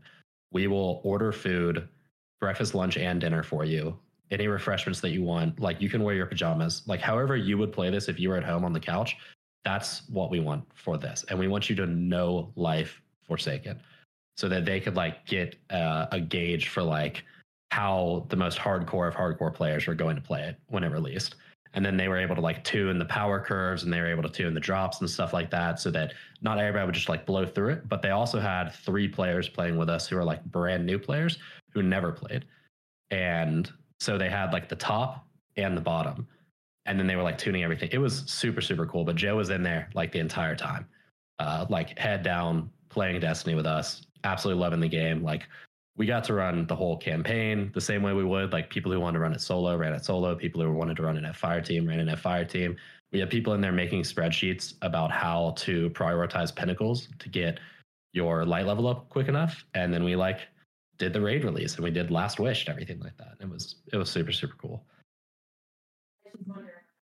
That's really awesome. It's so cool that you were like there to experience all that, and they just were like, go crazy, let loose. And it's so amazing to hear stories like this being on the other side, and just like hearing about how the creation process kind of comes together, which is so interesting. And also it is a testament to Bungie being such a great company with such a great culture that cultivates your creative freedom to create something really cool and awesome. Yeah, I mean, they do a good job of empowering their people to make cool stuff. Like obviously Whisper, 0 Hour, Presage, Dungeons, like there's stuff in Destiny that doesn't exist in first-person shooters anywhere else. And that's because they allow the people to make what they want to play. And like that's kind of always been their motto, is like we make games that we want to play. And that's what Bungie said, and that's what they've done with Destiny. And I think that's kind of why Destiny 2 started out. Like obviously I wasn't there for vanilla, but I think they like tried to take Destiny in a direction that was like appeal to everyone, be universal. And by the time Curse of Osiris came out, they were like 100% like, nope, this is a mistake. Turn it around, go back to doing what we want to do. And sure enough, it's taken a couple years, but I don't think anyone can say that, Forsaken wasn't great and Shadowkeep was a ton of fun. And it's looking like Witchgreen may be the best out of all of them. And to wrap up our conversation, I'm curious, how has Bungie evolved as a developer in the last 7 years as a company and as a game developer? Got about 500 more employees. They do. Yeah, they've gotten huge. Obviously now they're working on an incubation project as well, which I'm sure is going to be super cool whenever we find out what that is. And obviously the last like 2 years they've had to do everything remote, which is crazy that they've been able to put out some of the best content Destiny's ever had working remote. I think that they've grown a lot. I think that they've figured out what makes Destiny, and they're 100% all their momentum is behind that. And I think that for a little bit, even with Destiny 1 and with Destiny 2, they were like poking and prodding at different genres and different things and being like, oh, is this what Destiny is? Is this what Destiny is? Like, I think Destiny 1 released and they just like put a game out. They like didn't know necessarily what they were trying to do. And it was just like a bunch of different stuff put together into one game. And they like dumped Destiny 1 out there, and Destiny 1 kind of took on a life of its own and became its own thing. But now I think they know exactly what Destiny is. And I think, 7 years later, they're 100% on board. All horses are pulling in the same direction, basically. Yeah, that's so well said. That's such a perfect way to put it. I don't think I could have said it better. Now, Protheon or Vet, do you all have any thoughts on how you think Bungie has evolved since when we started playing the game back in 2014? I think they finally know what they want to do with the game. I know it sounds maybe negative to say, but it felt like Destiny didn't quite know its spot for the first few years.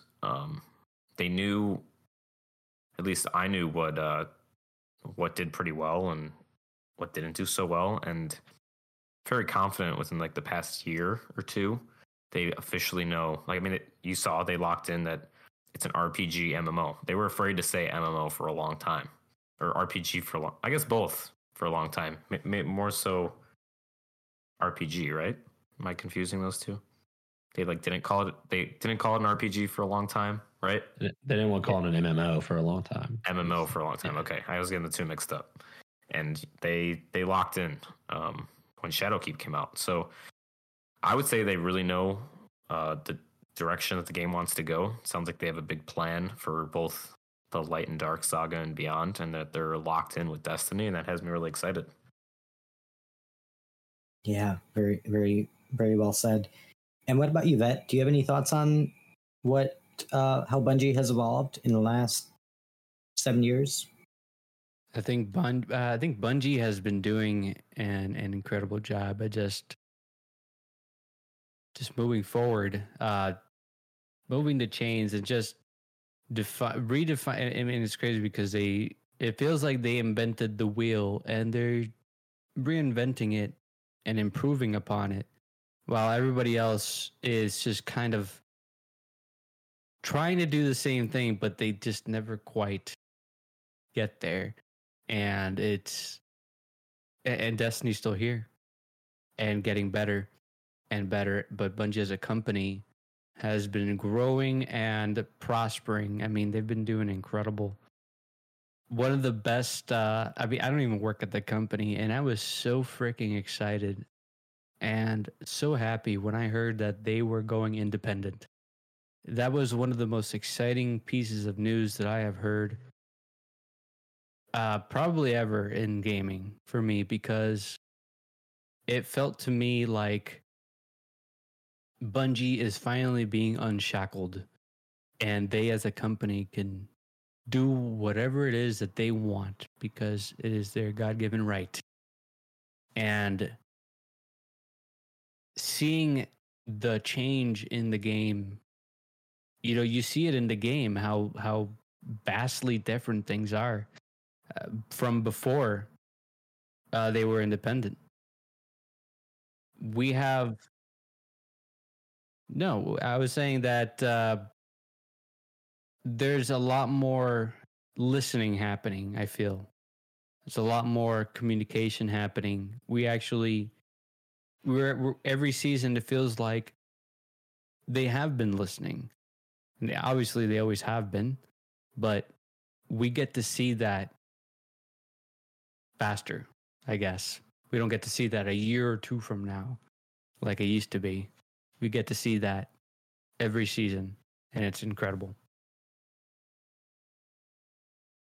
Sorry, go ahead. You were saying?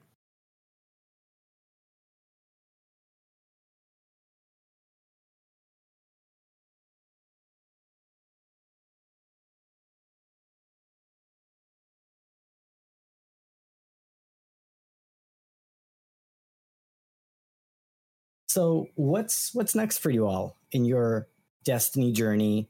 You all are doing some really great things. Mercules, do you want to kick things off? What's next for you?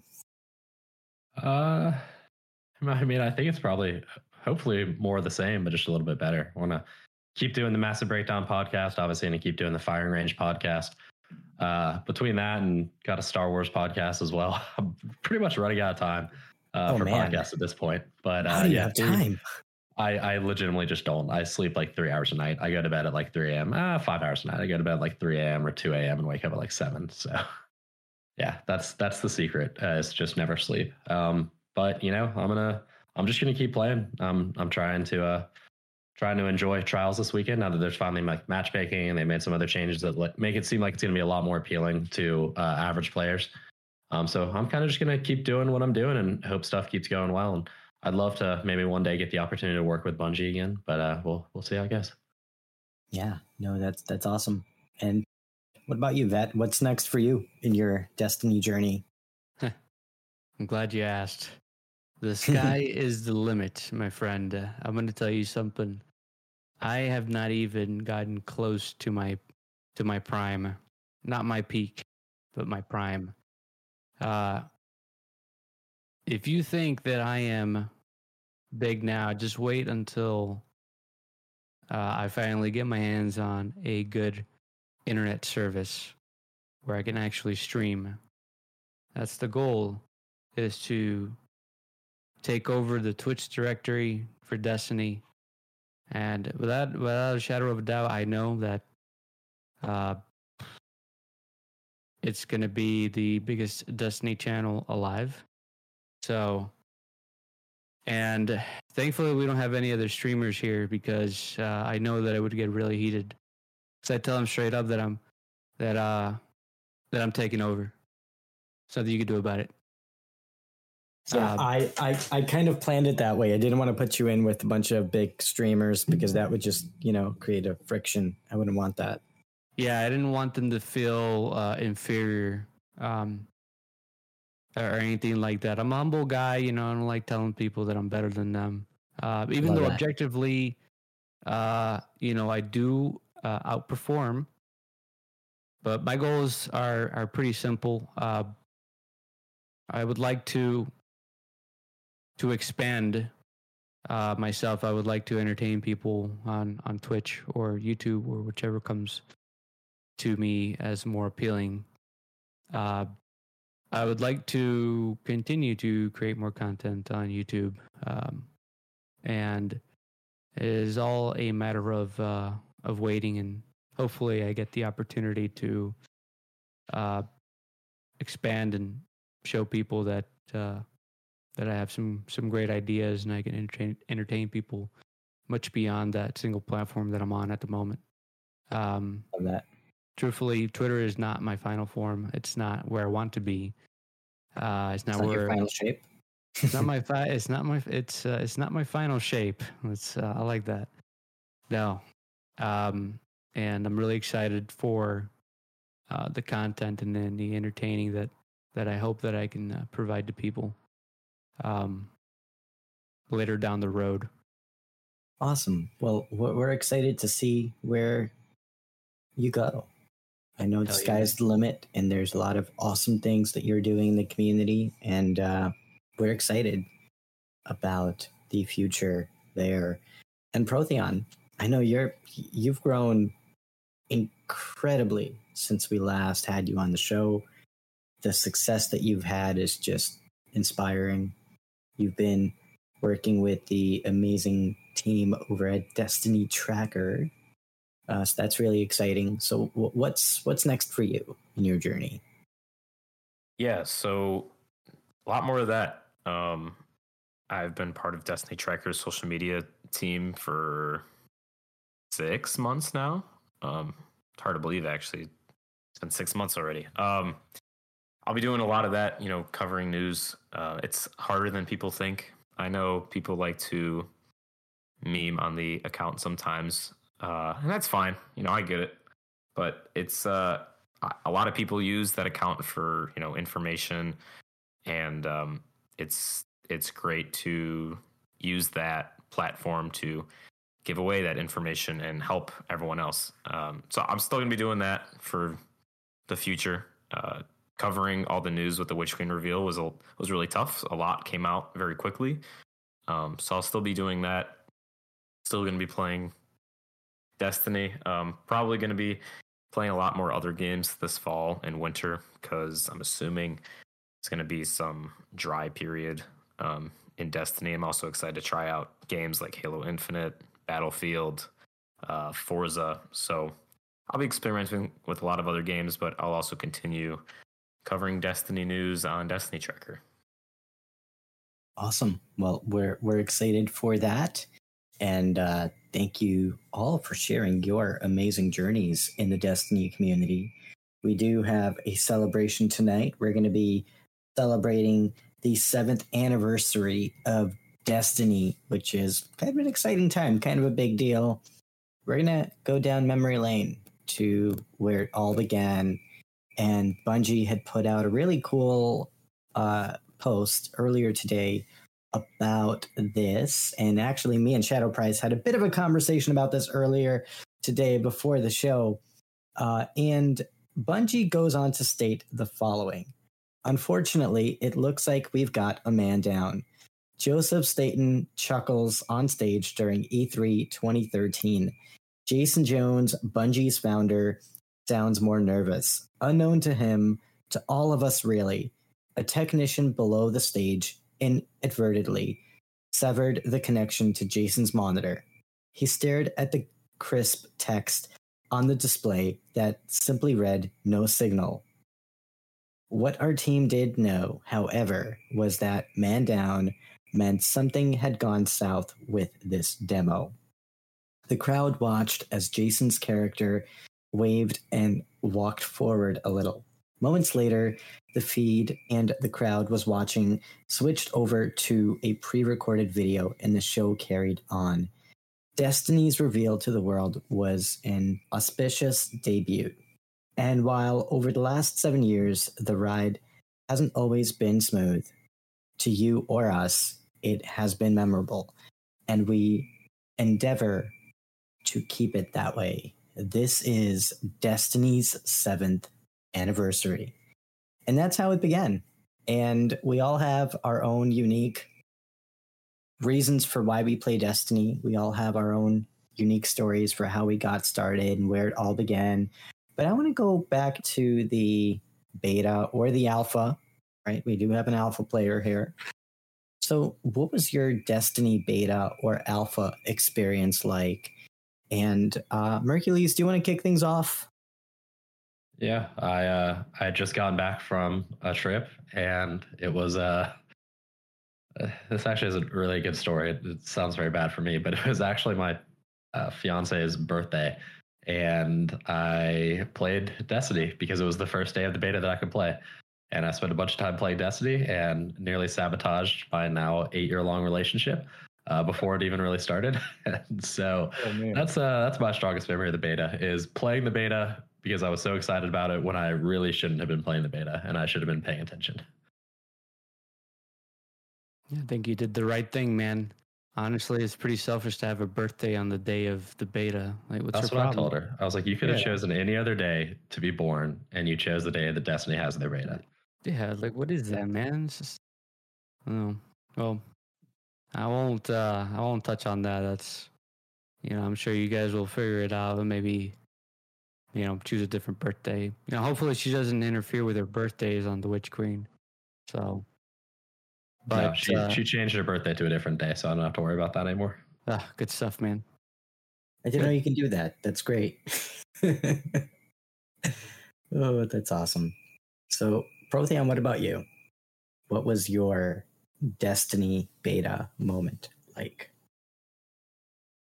Well, that was back when I was in high school when the beta came out. So I had a lot more time on my hands and I didn't have to worry about anyone's birthday going on or any jobs. So I played the beta, I think, almost every hour it was out. I know there was like a short period of time for an hour where like the moon was explorable. I looked everywhere I explored the moon, every little nook and cranny, because I was just having so much fun in that game. I completed the Sepik Strike, which is really hard to do in the beta because you're only at, I think the cap was like level 8. That was my experience. I mean, nothing too special. I just played it a lot, just like probably most of you guys. Yeah, no, that's really cool. I remember for me when I started playing Destiny, I don't know how we got invited to play the beta, but we did, and I think that was the first experience in the Crucible where I had just so much fun playing, and it was First Light, and then we played through all of the story missions on the Cosmodrome, and then I remember when they opened up the moon on Sunday, and it was like a brief period of time where you can go and play on the moon, and like we got to go and experience that, and it was just so cool, and I just wanted to play more. Now, I didn't know at that time that the beta would essentially give us half the campaign, and I expected there to be a lot more campaign and story in the final product, but it was so fun to play through that, and then to experience the raid for the very first time and to experience seasonal events. I don't think we've ever really had that. Like, we've played Clan Wars in Call of Duty, but it was never a seasonal event like the Queen's Wrath or Iron Banner, and I think that was really cool to play. Yeah, Queen's Wrath, like what that was a pretty cool event. Like that unfortunately never came back. Because those like just going through and getting the loot and everything like that, it was just a lot of fun, like experiencing just running through the world and listening to the music, and that's what I remember about the beta, just enjoying just playing it because it was all new. Like it was the first time us dipping our toes in that game and everything, and me coming from Halo and everything, I was able to just, I don't know, I acclimated quite well, I would say, to it. Yeah, Halo Reach was such an awesome game. And what about you, Vet? How did your Destiny journey begin with the beta? What was your experience like? Not the beta, but the alpha. You were the OG. It was incredible, honestly. Much like you guys, played through the campaign, played what was available. But the one thing that always stuck with me, and I could never, for me playing Destiny, I'm always chasing this particular high. It is the Immune Night. Going into that lost sector or that the shipyard, or not the shipyard, but that one area of the Cosmodrome where at the very bottom you have an Immune Night, and I remember everybody just going to it. It's just it was the forbidden area, and and that was the one place that I wanted to be at when everything was said and done. I wanted to truly take that knight down. I wanted to get past him and explore the rest of the map.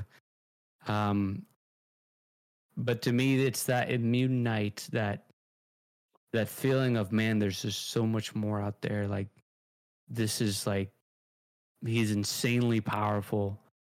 The only other time that I felt like I got my immune night moment was probably during Forsaken, when there were 3 hidden bosses, one in each mission in the Dreaming City, where there was a kneeling knight that has just got a bunch of health. One of them's under a bridge, the other one's in the tower or the Dreaming City area. Just enemies that they don't tell you about. That is just kind of like, they're there, they're really tough. And in Shadowkeep, we kind of get that too. I like those little secrets, those little things. And it's that Immune 9 moment. It wasn't the campaign. It wasn't the anything else, really. I loved everything about Destiny already, but it was that moment where I was so interested with that Immune Knight and that area and what he was guarding. It felt like there was a challenge there, like it was challenging me. And that to me was, I guess, to a player who's never played D1 or the beta, it's like going into the Whisper mission for the first time without knowing anything about it. That's what it felt like. So it's a small thing, but it makes up a huge chunk of my memory of the game and what ultimately made me stick with this game for 7 years. That's really awesome story. Thank you for sharing that. And for everyone here, what was your favorite expansion in Destiny? The Taken King. Taken King, okay. Mercules, what about you? I gotta say Forsaken for right now. Forsaken, okay. I like that. Yeah, for me, it's a tie between Taken King and Forsaken. I mean, Forsaken there was so much to do, and it changed the game so much. I would have to say Forsaken, but Taken King is a very, very close second. Interesting. See, I would say for me, it would be between either Forsaken or Rise of Iron. Because I think Rise of Iron, it was a very beefy expansion, and we got a lot of things in that expansion. All of the raids came back during the Age of Triumph, and I think the story was really cool. Like climbing up the mountaintop of the Iron Lord Tower, whatever that place was called. That was so cool. And I also think the raid that we got during that expansion was probably one of the best raids that we've had, and I'm excited for that raid to come back. And I'm sure more people are excited for Wrath of the Machine when that does eventually come back into the game. Yeah, So, Wrath of the Machine definitely had some good moments in it. do you all have any memorable Destiny moments that stick out to you all? I like the Taken King, like I said, because I think really like the Dreadnought. Like, it's funny because I didn't like the Dreadnought at first. And it's like, wow, you didn't like the Dreadnought? Like, I just felt like the aesthetic was like very plain and things like that. But it like grew on me. Like, it really did. Like, especially once I played King's Fall Raid and things like that. And, when you had to go and get all the fragments to get Touch of Malice and everything, and I really enjoyed it, the Dreadnought location. It had a lot of mystery to it and things like that.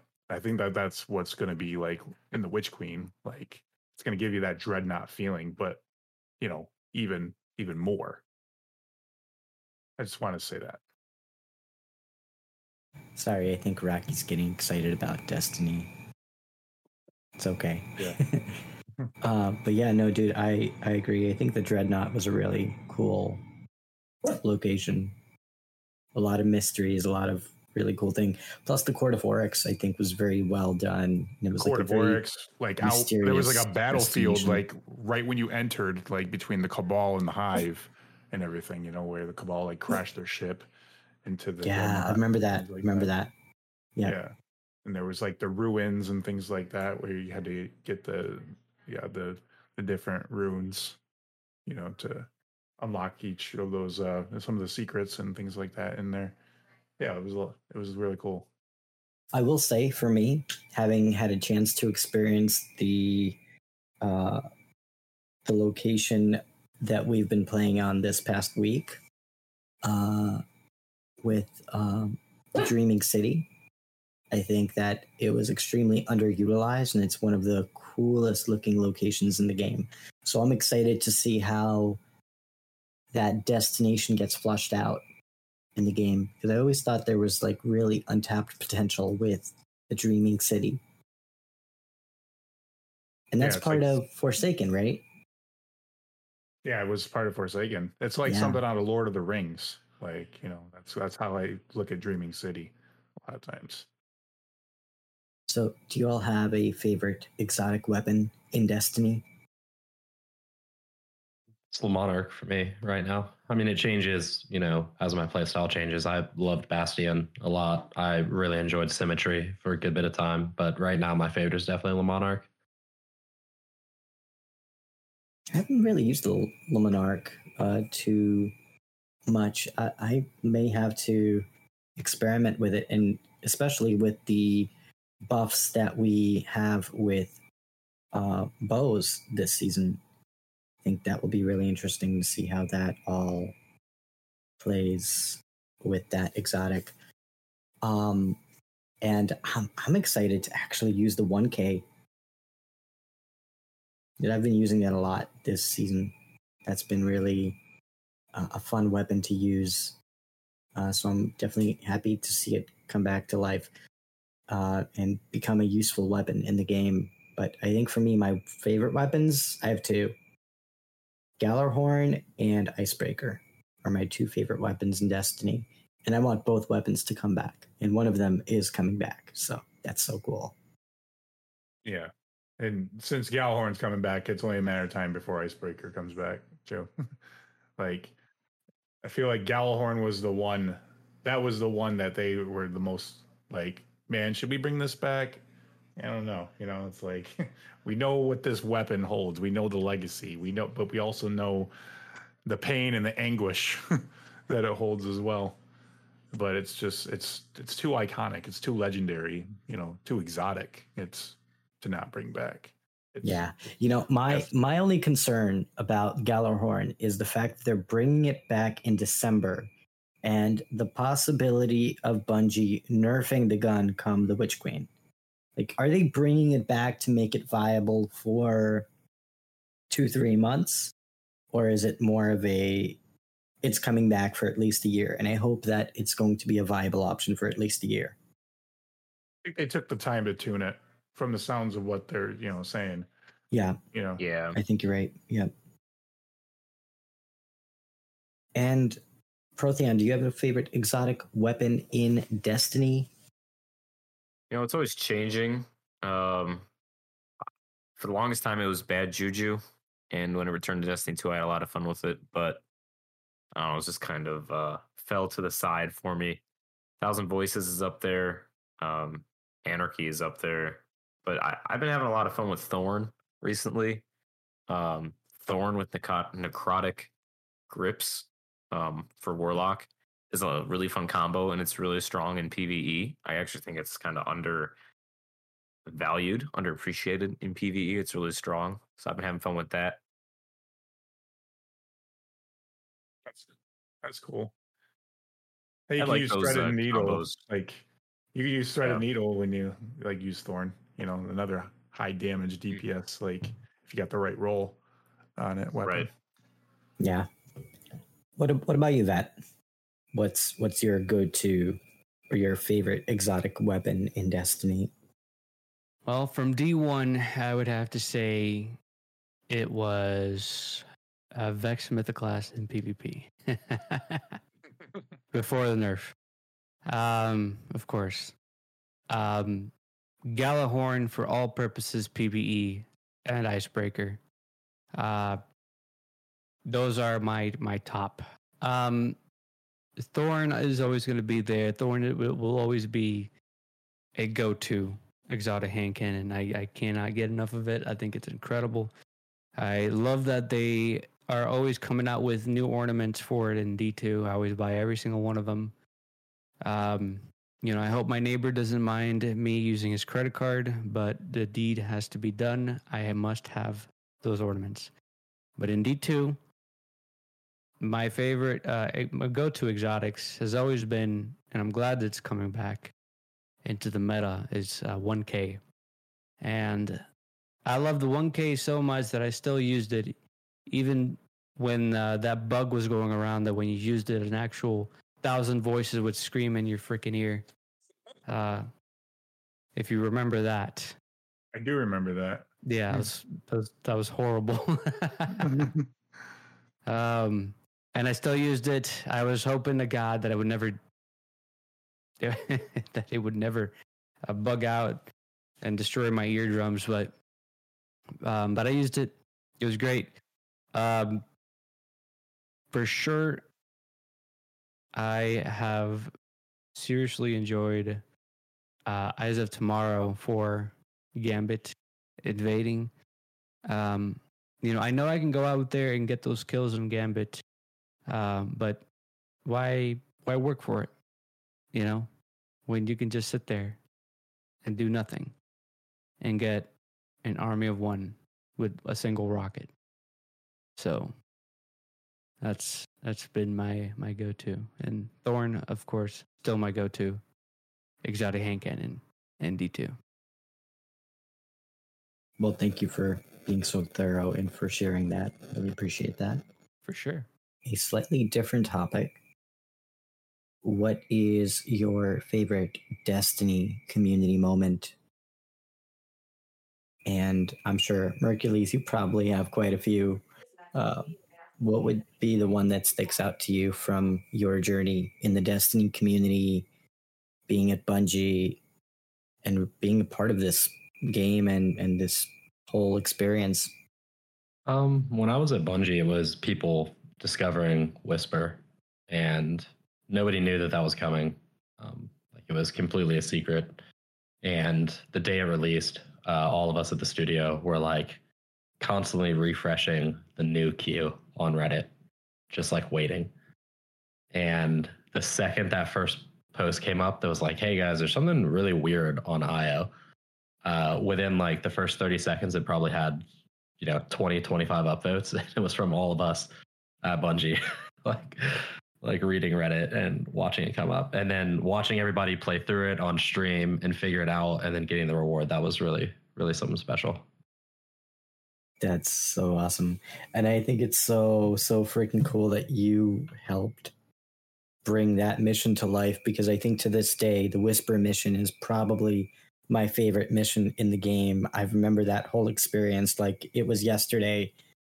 Nobody knew what was going on. It was 3:00 in the afternoon, and everybody was just talking about this mysterious mission that's popping up. Nobody knew what was happening, but I think it was the coolest thing. And not only that, but I think that the reward at the end really justified that grind to really get that weapon. But then not only that, you also had a reason to keep playing it, because you had to masterwork that sucker, right? So you had to keep playing that mission, and it was not an easy mission. Lots of jumping, lots of Guardian downs, right, Shadow Price? So to know that you were a part of that is such an awesome experience. So thank you for being a part of that team and for bringing that mission to life, because that's one of my memorable moments in this community. Yeah, I mean, I can't take credit for it other than just playing through it and giving feedback, but there were, it was actually a relatively small team. It was Buddy Vince, and the art lead was Rob. And I think there was one more artist, and they were basically given this edict, yeah, see if you can throw something together. because it was something that hadn't been done before. And so they had a really, really small team that put that together, actually. And seeing how well it turned out, like the music in the green room still is just, I think, some of the strongest music in all of Destiny. It's so incredibly unique. So seeing how well it turned out with such a small team, I mean, the only credit I can take for it is just that I played it before it released, but Vince and Rob and the music team and the sound team and the other testers really are the ones who did the real work for that. I had a Stranger Things kind of motif to it. That's 100%. Yeah, I've been getting that so much, and especially in the what is that mission that we've been playing? The Presage? No. Yeah, that's the one on the hive ship and everything. Like there, yeah. And I could swear that they got that from Stranger Things. Definitely in the Whisper mission. Like you said, in that green room, in the room where you got to jump up on those, those thin platforms or something. Yeah, I think when that music just changes, you can hear it, and it's like, oh, that's got a familiar tone to it. Yeah, and also the new dungeon reminds me of elements of the Prophecy dungeon, right? Prophecy dungeon. Yeah. Like when you have to shoot those orbs and then. Well, that's like a whole synth neo pop kind of thing, like whole 80s aesthetic in there, pretty much, right? That's kind of like what they're going for. The environmental team at Bungie is really talented. I mean, look at Override, or not Override. What's the place called? The Vex Expunge missions where those took place. Yeah. Really cool environments. Presage, really cool environment. Even the Shattered Realm is they took a step up from the Ascendant challenges back in Forsaken with the Shattered Realm. These locations are amazing. It's crazy. I haven't played the new one yet this week, so I'm looking forward to that when I get it time. Yeah, I can't wait to dive back into it. Just talking about it makes me want to go and play. And so I'm curious. Destiny 1 versus Destiny 2. Which is a better game for you and why? I'll answer this one. Simply put, Destiny 2. And this is me objectively speaking, because no matter what your opinion is of what your experience has been, Destiny 2 is the ever-evolving Destiny experience. Destiny 1 is always going to be in a time capsule. It's always going to be there. The memory is always going to be there. It is just frozen in time. And Destiny 1, it just stays there in 2017. But Destiny 2 continues, and it continues to grow, and the experience of being a guardian in Destiny continues to evolve. And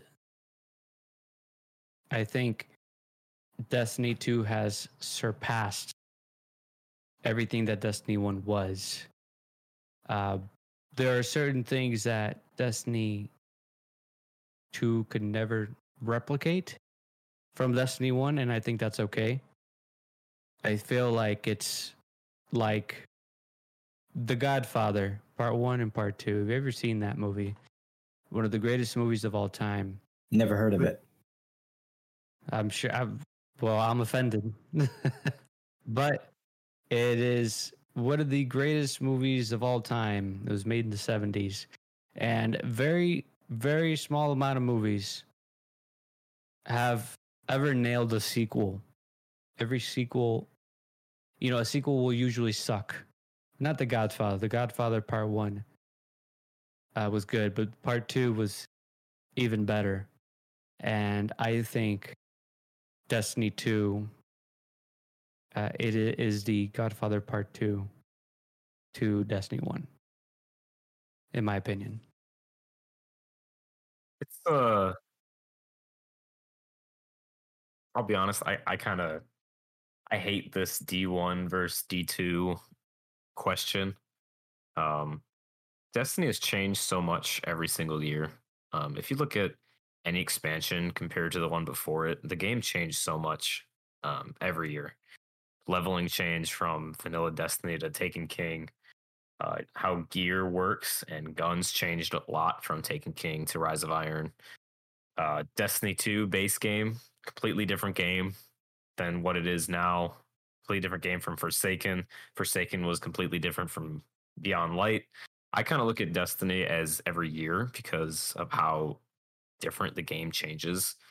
So the D1 versus D2 question, I guess I'll agree with Vet. I think D2 is the better game just because it's more polished in a lot of different aspects. But I also think it's kind of hard to compare the two because if you were to look at D2 around the age of launch, I would say that Destiny 1 was a better game than Destiny 2 overall. But seeing where it's gotten to this year, even the past 2 years, I would say Destiny 2 is the overall better game. That's really well said. And what would you say about this, Mercules? Yeah, I mean, I think at this point, Destiny 2 is probably the stronger game. There's still some stuff in Destiny 1 that I wish we would go back to. Like, there were certain loot systems we had, particularly Iron Banner, that was better in Destiny 1. I think the end game in Age of Triumph with all the different raids being active and the different raid rewards, I think that was stronger. But other than that, I think Destiny 2 is better in pretty much every facet at this point in time. I mean, it's had longer to iterate. But story-wise is probably the biggest change for me. Like the in-game narrative and the in-game story, it cannot be overstated how important that is to keep players excited to log in week to week and caring about the overarching state of the game, even when they're not necessarily a lot to do towards the tail end of the season. Yeah, no, I think you're totally right about that. I think, Destiny 2 in the form that it's in today, it's definitely a much stronger game than what Destiny 1 was. But I do have elements of Destiny 1 that I think I really want for them to bring back. But it seems like Bungie is going in that direction, right? They're bringing raids back into the game. They're bringing back the best parts of Destiny 1 into the game now. It's just taking time, right? And it might take another 6 months to a year for us to really get a more flushed out Destiny 2. But I think there's something very special about the game today that we have with Destiny 2. And even the whole idea of seasons, I think it's kind of starting to grow on me a little bit more, because the whole concept of having something to come back to each week to play from a story narrative perspective, I think it's really cool.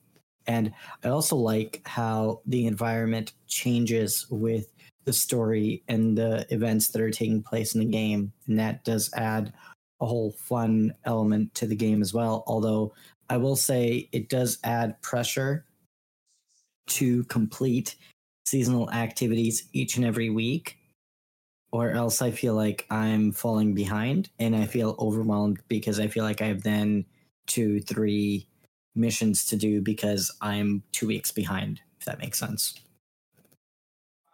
What's good about that is you have a full 6 months.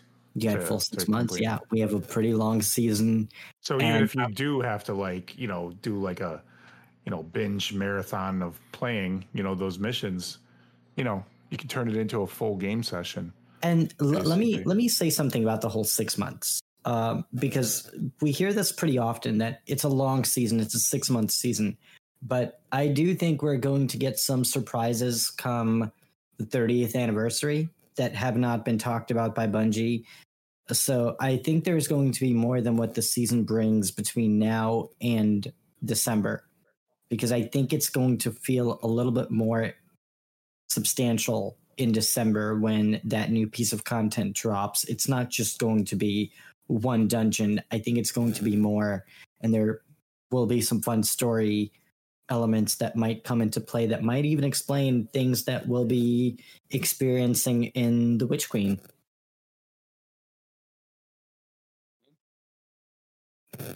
And I'm curious to also know, what does Destiny mean to you, and why do you all play Destiny? I was gonna say, for me, it's always been about experiences, moments. Uh, you've had Bungie people in the past say this, but they love to create. You had to be their moments, and I think for me, that's what Destiny's all about. It's about those moments that really make you feel like, wow, I love playing this game. Like, wow, I'm glad that I was here for it. And for me, that's always that's every season. Every season has a little bit of something like that. That one moment that makes you really appreciate the game and the developers and the passion they put into this game.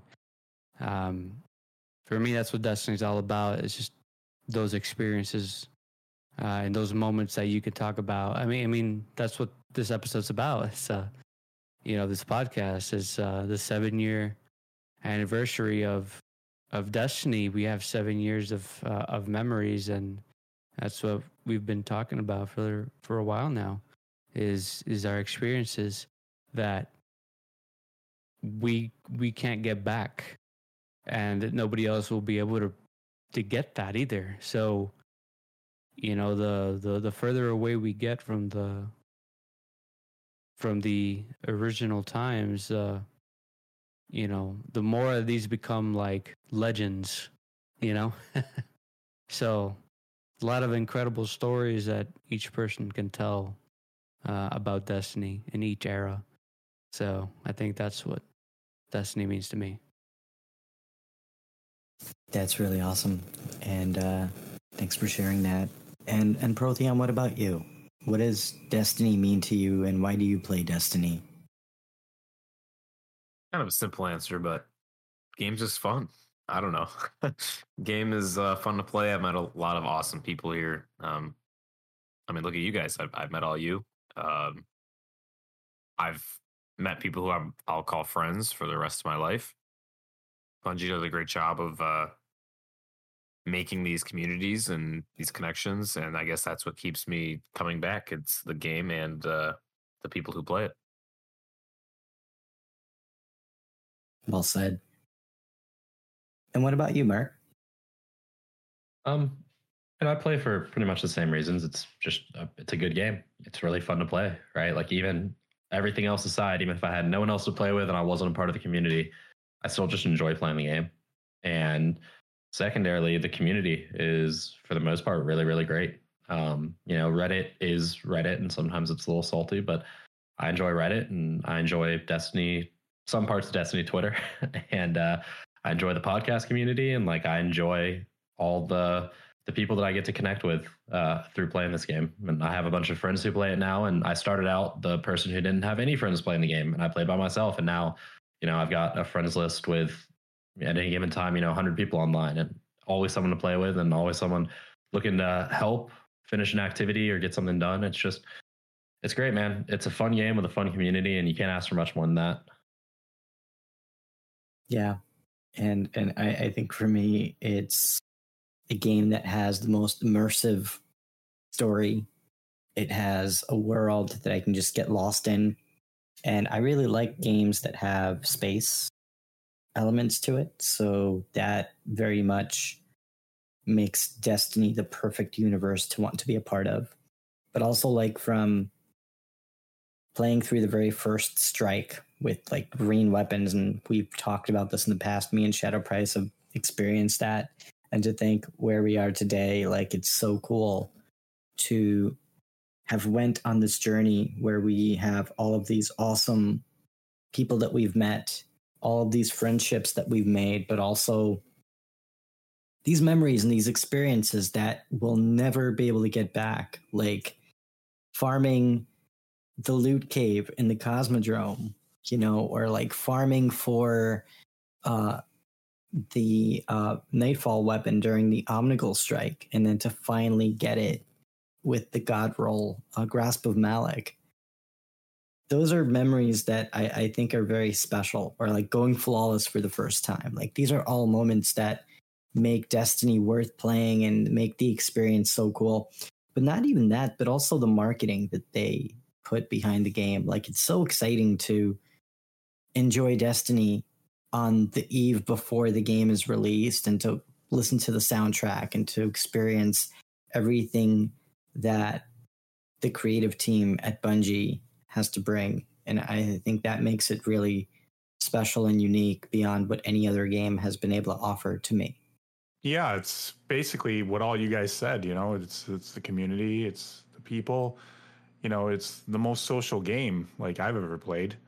It's just be able to go in, play with your buds and, experience pretty cool, like, stories and things like that, not just the story in the game, but the story, you make as you play, like you said, like Destiny 1's in a time capsule right now. It's like we have all those memories. We have the memories when we went in the vault for the first time. We have the memories when we played the Fogoff Strife with green weapons and spent 2 hours in there and everything. It's yeah, it's all that, It's like, and who knows if Bungie, this is how they drew it up, This is kind of like how it's become, So that's what I got to say.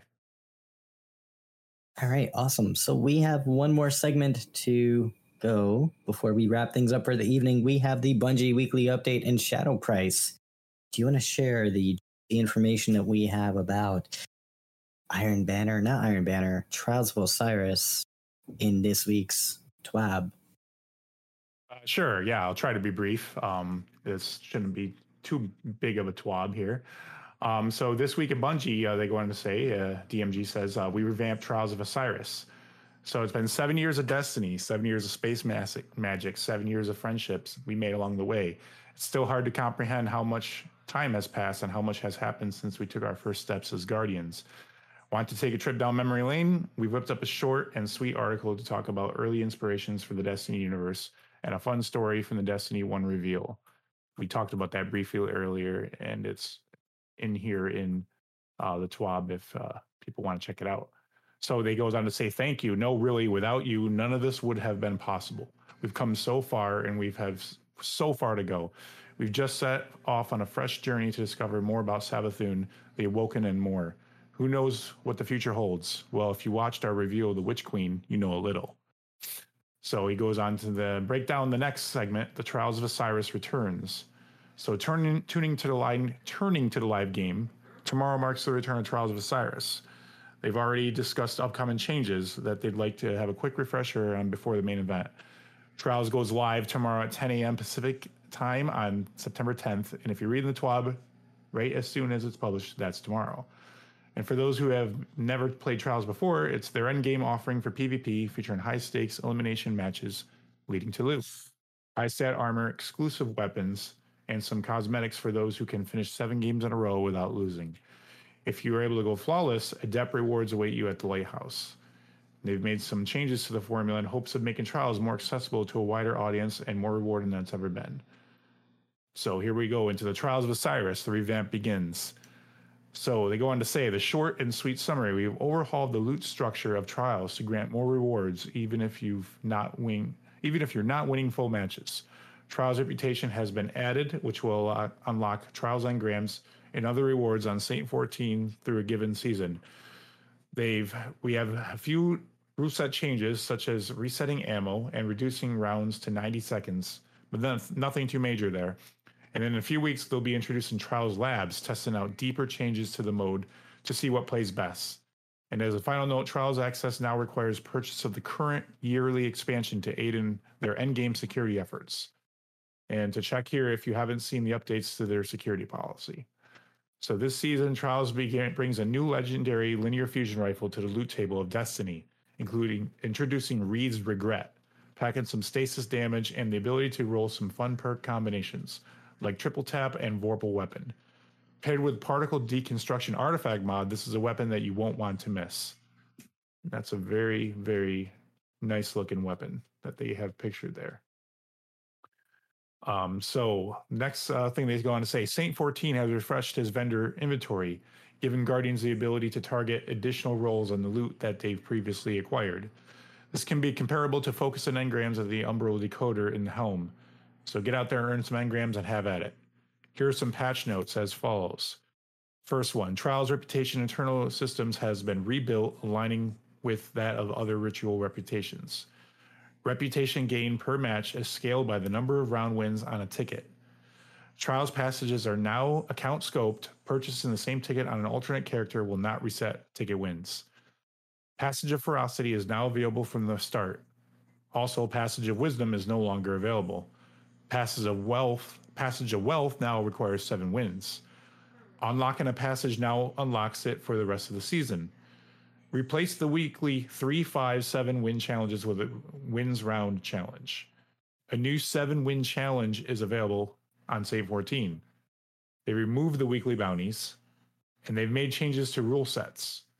Trials of Osiris round time is reduced to 90 seconds. Also, Trials of Osiris, each round starts with fresh special ammo. Crossplay must be enabled to participate in Trials of Osiris. They've added a third-person camera, restricted tooltip, and load screen hint to Trials, Elimination, and Showdown. Trials of Osiris now requires purchase of the current yearly expansion. Currently, Beyond Light is required to play. And then starting on February 22nd, 2022, the Witch Queen will be required. So they're going to say good luck to all on the hunt for loot. Good luck to all on the march towards the lighthouse. Good luck to all who are just showing up to help a friend out. And who knows, maybe you'll fall in love with the elimination mode like many have in the past. See you on the battlefield. Does anybody have any thoughts before we move on to the next segment? I think it's about time that they made Trials not a free activity, because I think that's one of the problems that plagued Trials. It was an in-game activity that I think was too easy to abuse as a free-to-play, so I think that's good. Yeah, it did introduce the cheaters for sure, because I mean it was low risk for them. You know, it's like it didn't cost them, you know, because Trials was free, you know, up until this point. So, you know, it's just like if they got banned or whatever, they just create a new account or something, you know. It's just but now you have to actually, if you get banned, you have to purchase the content again. So I'm sure that's going to detract cheaters. Also, the next thing we talk about here as well in a second. Yeah, I'm excited for players of all types of skills to try Trials, because I've heard people who don't play Trials and they're not the best players say that they're going to try it out, and that gives me a lot of hope, because Trials is a fun game mode when it's played correctly. So I'm hoping that these changes to the reward structure, how wins are accounted for, I hope it gets more people involved in the game mode, because I think Trials is ultimately one of the best PvP experiences they've made. So I'm very hopeful for these changes, and I'm excited to try them out. Yeah, definitely. Same here. So the next thing they talk about is the BattleEye soft launch update. They say at the start of the Season of the Lost, we announced the soft launch of BattleEye anti-cheat in Destiny 2. Throughout the soft launch, we've been iterating and improving our ability to detect various cheats that have negative impacts to competitive experience within the Crucible, as well as other cheats used to get a leg up in PvE activities. While we're still deep into our soft launch window, we wanted to share a short progress update with you. We've been able to detect and remove numerous players attempted to circumvent our cheat detections while building upon fresh foundation that BattleEye has provided us. And that while we don't have any specific numbers to share, we did want to note that our soft launch is going well. Well enough, in fact, that we're going to begin rolling out automatic bans for a variety of cheats, just in time for the first Trials of Osiris weekend. While we're excited for this development, there's no silver bullet in the ongoing efforts against cheating. The team will remain vigilant, continue to improve our detections and investigative reports.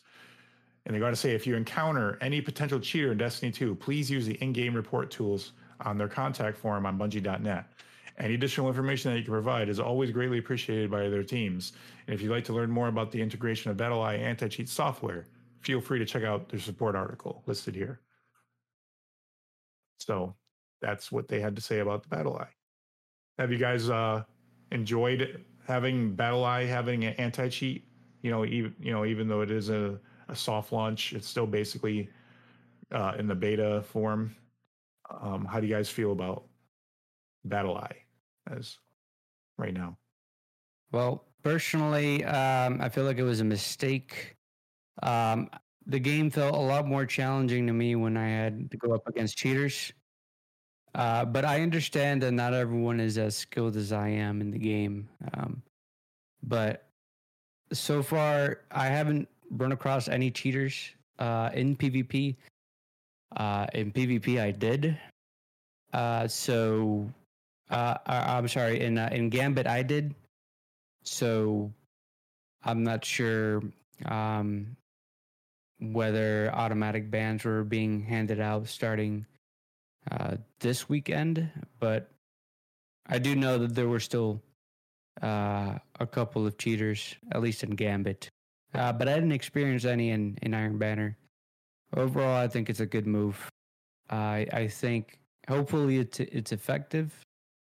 I know it's not going to be the complete eradication of cheaters in the game, but hopefully Trials is playable on PC as a result of this. Hopefully we see hopefully we feel the difference. I primarily play on Xbox, so I haven't really experienced any cheaters. There was like one time where I was like, is this guy cheating? But it's kind of hard to do that on consoles compared to PC, but I'm still happy about this system. I know a lot of my PC friends struggle with cheaters, so I think an anti-cheat is something people have been wanting for a long time, and now we have one. So very fortunate. Yes, I agree with both those statements. You guys all play on PC, right? I play both. I play all three places, but mainly PS5 and PC. Yeah. Okay.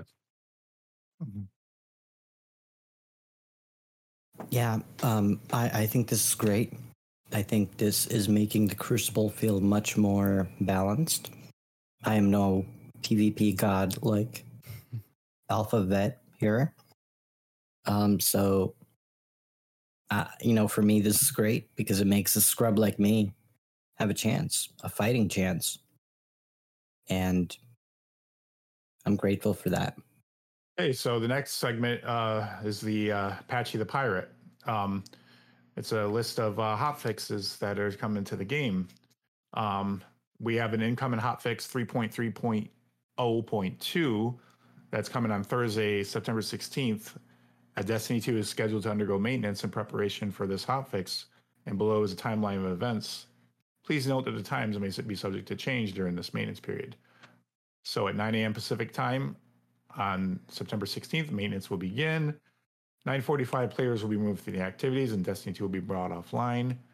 And then at 10 a.m., Destiny hotfix 3.3.0.2 will be available across all platforms and regions.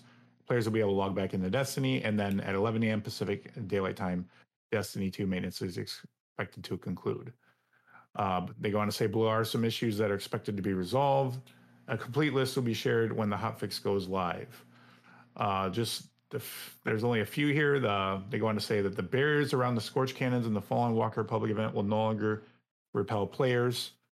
Players will no longer get stuck in the Broodhold Strike or Wolf Ship Turbine Lost Sector. The Warlock's Nova Warp will blink if Hold Sprint is active. Strike Streaks will no longer be broken. The Danger Zone perk correctly grants more blast radius on rocket launchers. The Sweet Spotter Triumph now correctly progresses when killing Vex Wyverns with precision damage. And finally, the Dawn Course Exotic Warlock Helmet correctly extends burn damage on enemies.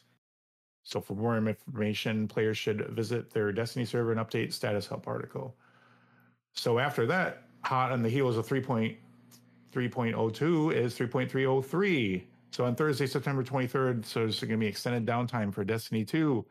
That's going to prepare for hotfix 3.3.03.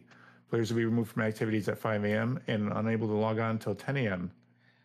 Please note that these times may be subject to change during the maintenance period. And there's some more known issues, and they can be read here on the TWAB this week. We've come down to the movies of the week. The winners this week is Naya.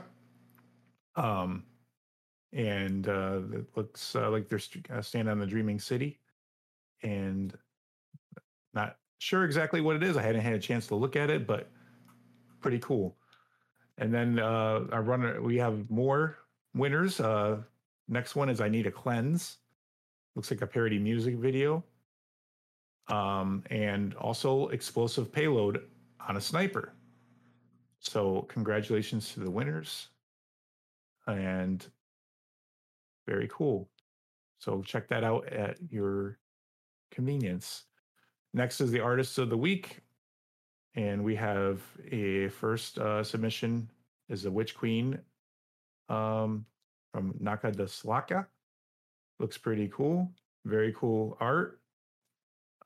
We have the next one up is a really cool looking hunter. It looks like a fallen shank in the background. So it looks like it's on the Fallen Saber Strike.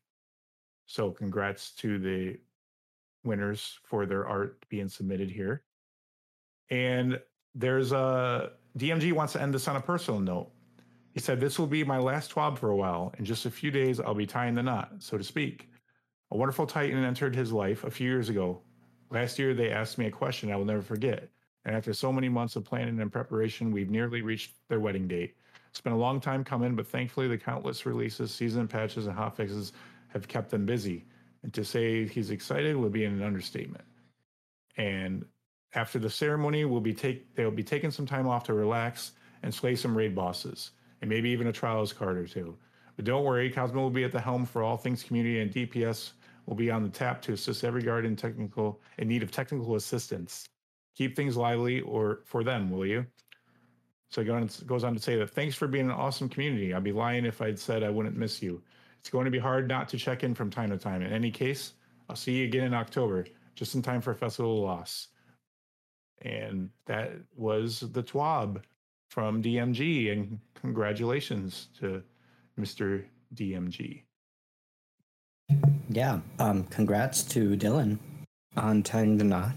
And that was cool little update. We do have a tradition on the show where we rate the weekly update in the form of spicy tuna rolls between 1 and 5.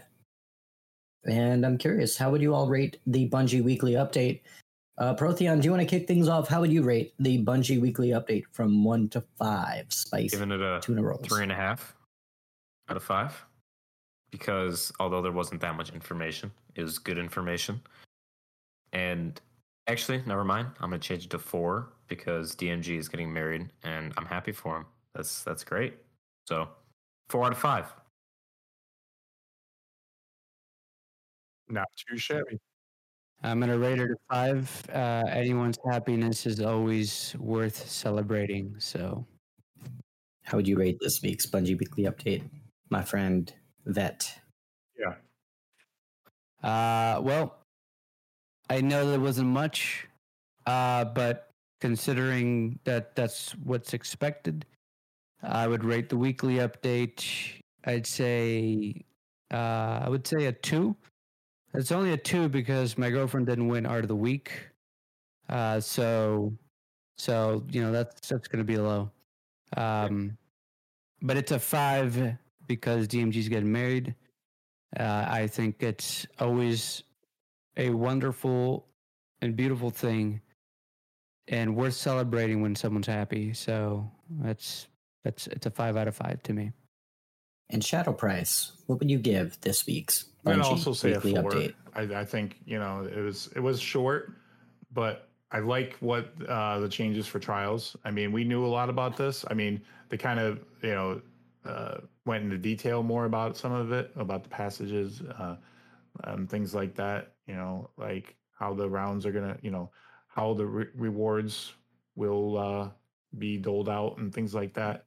And yeah, DMG's getting married, so yeah, that's always a good time, and it's awesome. Congrats to him, congrats to the couple. So yeah, 4. I think it was solid.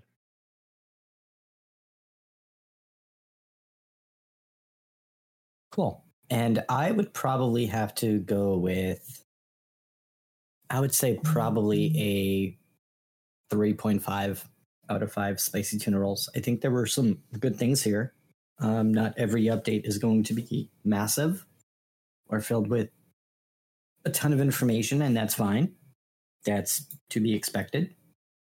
But I think the update was good. I think we had some really good information about what's to come in the future of trials, and it was really great to see that Dylan is taking a break to enjoy the fruits of his labor and to enjoy his wedding vows.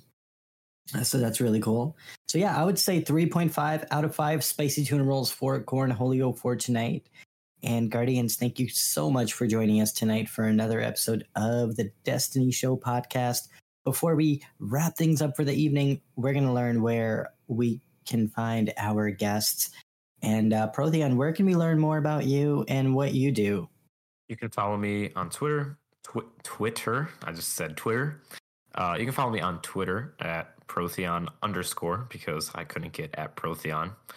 It was taken by a guy, I think, from Russia, and he hasn't tweeted anything since 2014. So Protheon _ or you could also follow at Destiny Track on Twitter, where you could find updates related to Destiny there. Awesome. And what about you, Vet? Where can we learn more about you? I was gonna say we can also find you in the Inverted Spire, man. Come on, don't be humble. We all know where you can find you too. Yeah, I'm sorry I didn't mention that. You guys can find me on Twitter at D1 Alpha Veteran and on YouTube D1 Alpha Veteran. You can also find me on Uber Eats at D1 Alpha Veteran and not on Tinder anymore. But you can also find me on Pinterest at D1 Alpha Veteran. I was on Tumblr at D1 Alpha Veteran. I think that's about it. I didn't get my Yelp account, but that's okay. You guys aren't missing out on much. So you got your Uber Eats account. I'm curious, is it to buy or to deliver or how?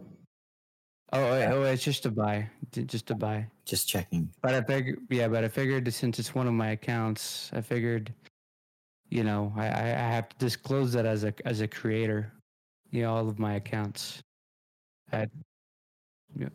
Well, thank you for joining us tonight, and thank you for being our guest. It was an honor to learn more about you and your journey in the Destiny community. And we appreciate both of you for everything that you do in Destiny and over at Destiny Tracker. So, Mercules, thank you so much for joining us tonight. It was such a pleasure, and we really appreciate you joining us tonight. Where can our listeners learn more about you and what you do? Yeah, absolutely. Well, first off, thank you for having me. It's always a great time to talk with other people in the Destiny community about the game we all love very much. But you guys can find me on Twitter, Mercules904, or you can find me on the Destiny Massive Breakdowns podcast or the Firing Range podcast. Firing Range podcast is up on DCP's channel. We're live recording every other Wednesday. Massive Breakdowns, we record Thursday. We don't do it live, but we try to release an episode every Friday morning. And then Beneath Twin Suns is our Star Wars podcast, and that comes out every other Monday morning. And Shadow Price, where can we learn more about you and what you do? You can find me on Twitter at ShadowPrice79. Also here on the Destiny Show podcast. Thank you very much. Awesome. And you can find the Destiny Show podcast wherever you listen to podcasts. We're on Apple, Spotify, Stitcher, Amazon Music, and every major podcast platform. You can find us on the web at destinyshow.com. You can find us on Twitter at The Destiny Show, and you can find us right here on Twitch at The Destiny Show every Thursday night at 7 p.m. Eastern, 4 p.m. Pacific. And we are just getting started, Guardians. Next week on The Destiny Show, we welcome the awesome Paul Tassi on the show. We're going to learn much more about Paul Tassi and his Destiny journey in both Destiny and as a journalist. And we're excited to dive into more Destiny information as we get closer to the 30th anniversary bundle. And I just want to say thank you all. Thank you for listening wherever you listen to the podcast. Thank you for being a part of our journey. And thank you for joining us. And thank you, Bungie, for creating Destiny. It's been an amazing 7 years, and we're excited for the future.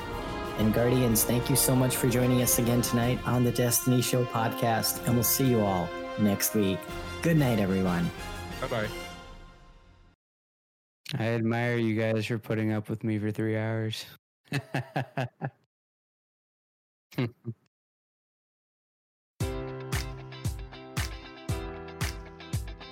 Enjoy all your favorite sports like never before at BetMGM. Sign up using code Buckeye and receive up to $1,500 back in bonus bets if you don't win your first bet. When you register with BetMGM, you'll get instant access to a variety of parlay selection features, live betting options, and the best daily promotions in the business. And with BetMGM at your fingertips, every play and every game matters more than ever. Place your money line, prop, or parlay bets with the king of sportsbooks today. Sign up using code Buckeye and receive up to $1,500 back in bonus bets if you don't win your first bet. BetMGM and GameSense remind you to play responsibly. 21 plus and present in Ohio, subject to eligibility requirements. Rewards are non-withdrawable bonus bets that expire in 7 days. Gambling problem? Call 1-800-GAMBLER. In partnership with MGM Northfield Park.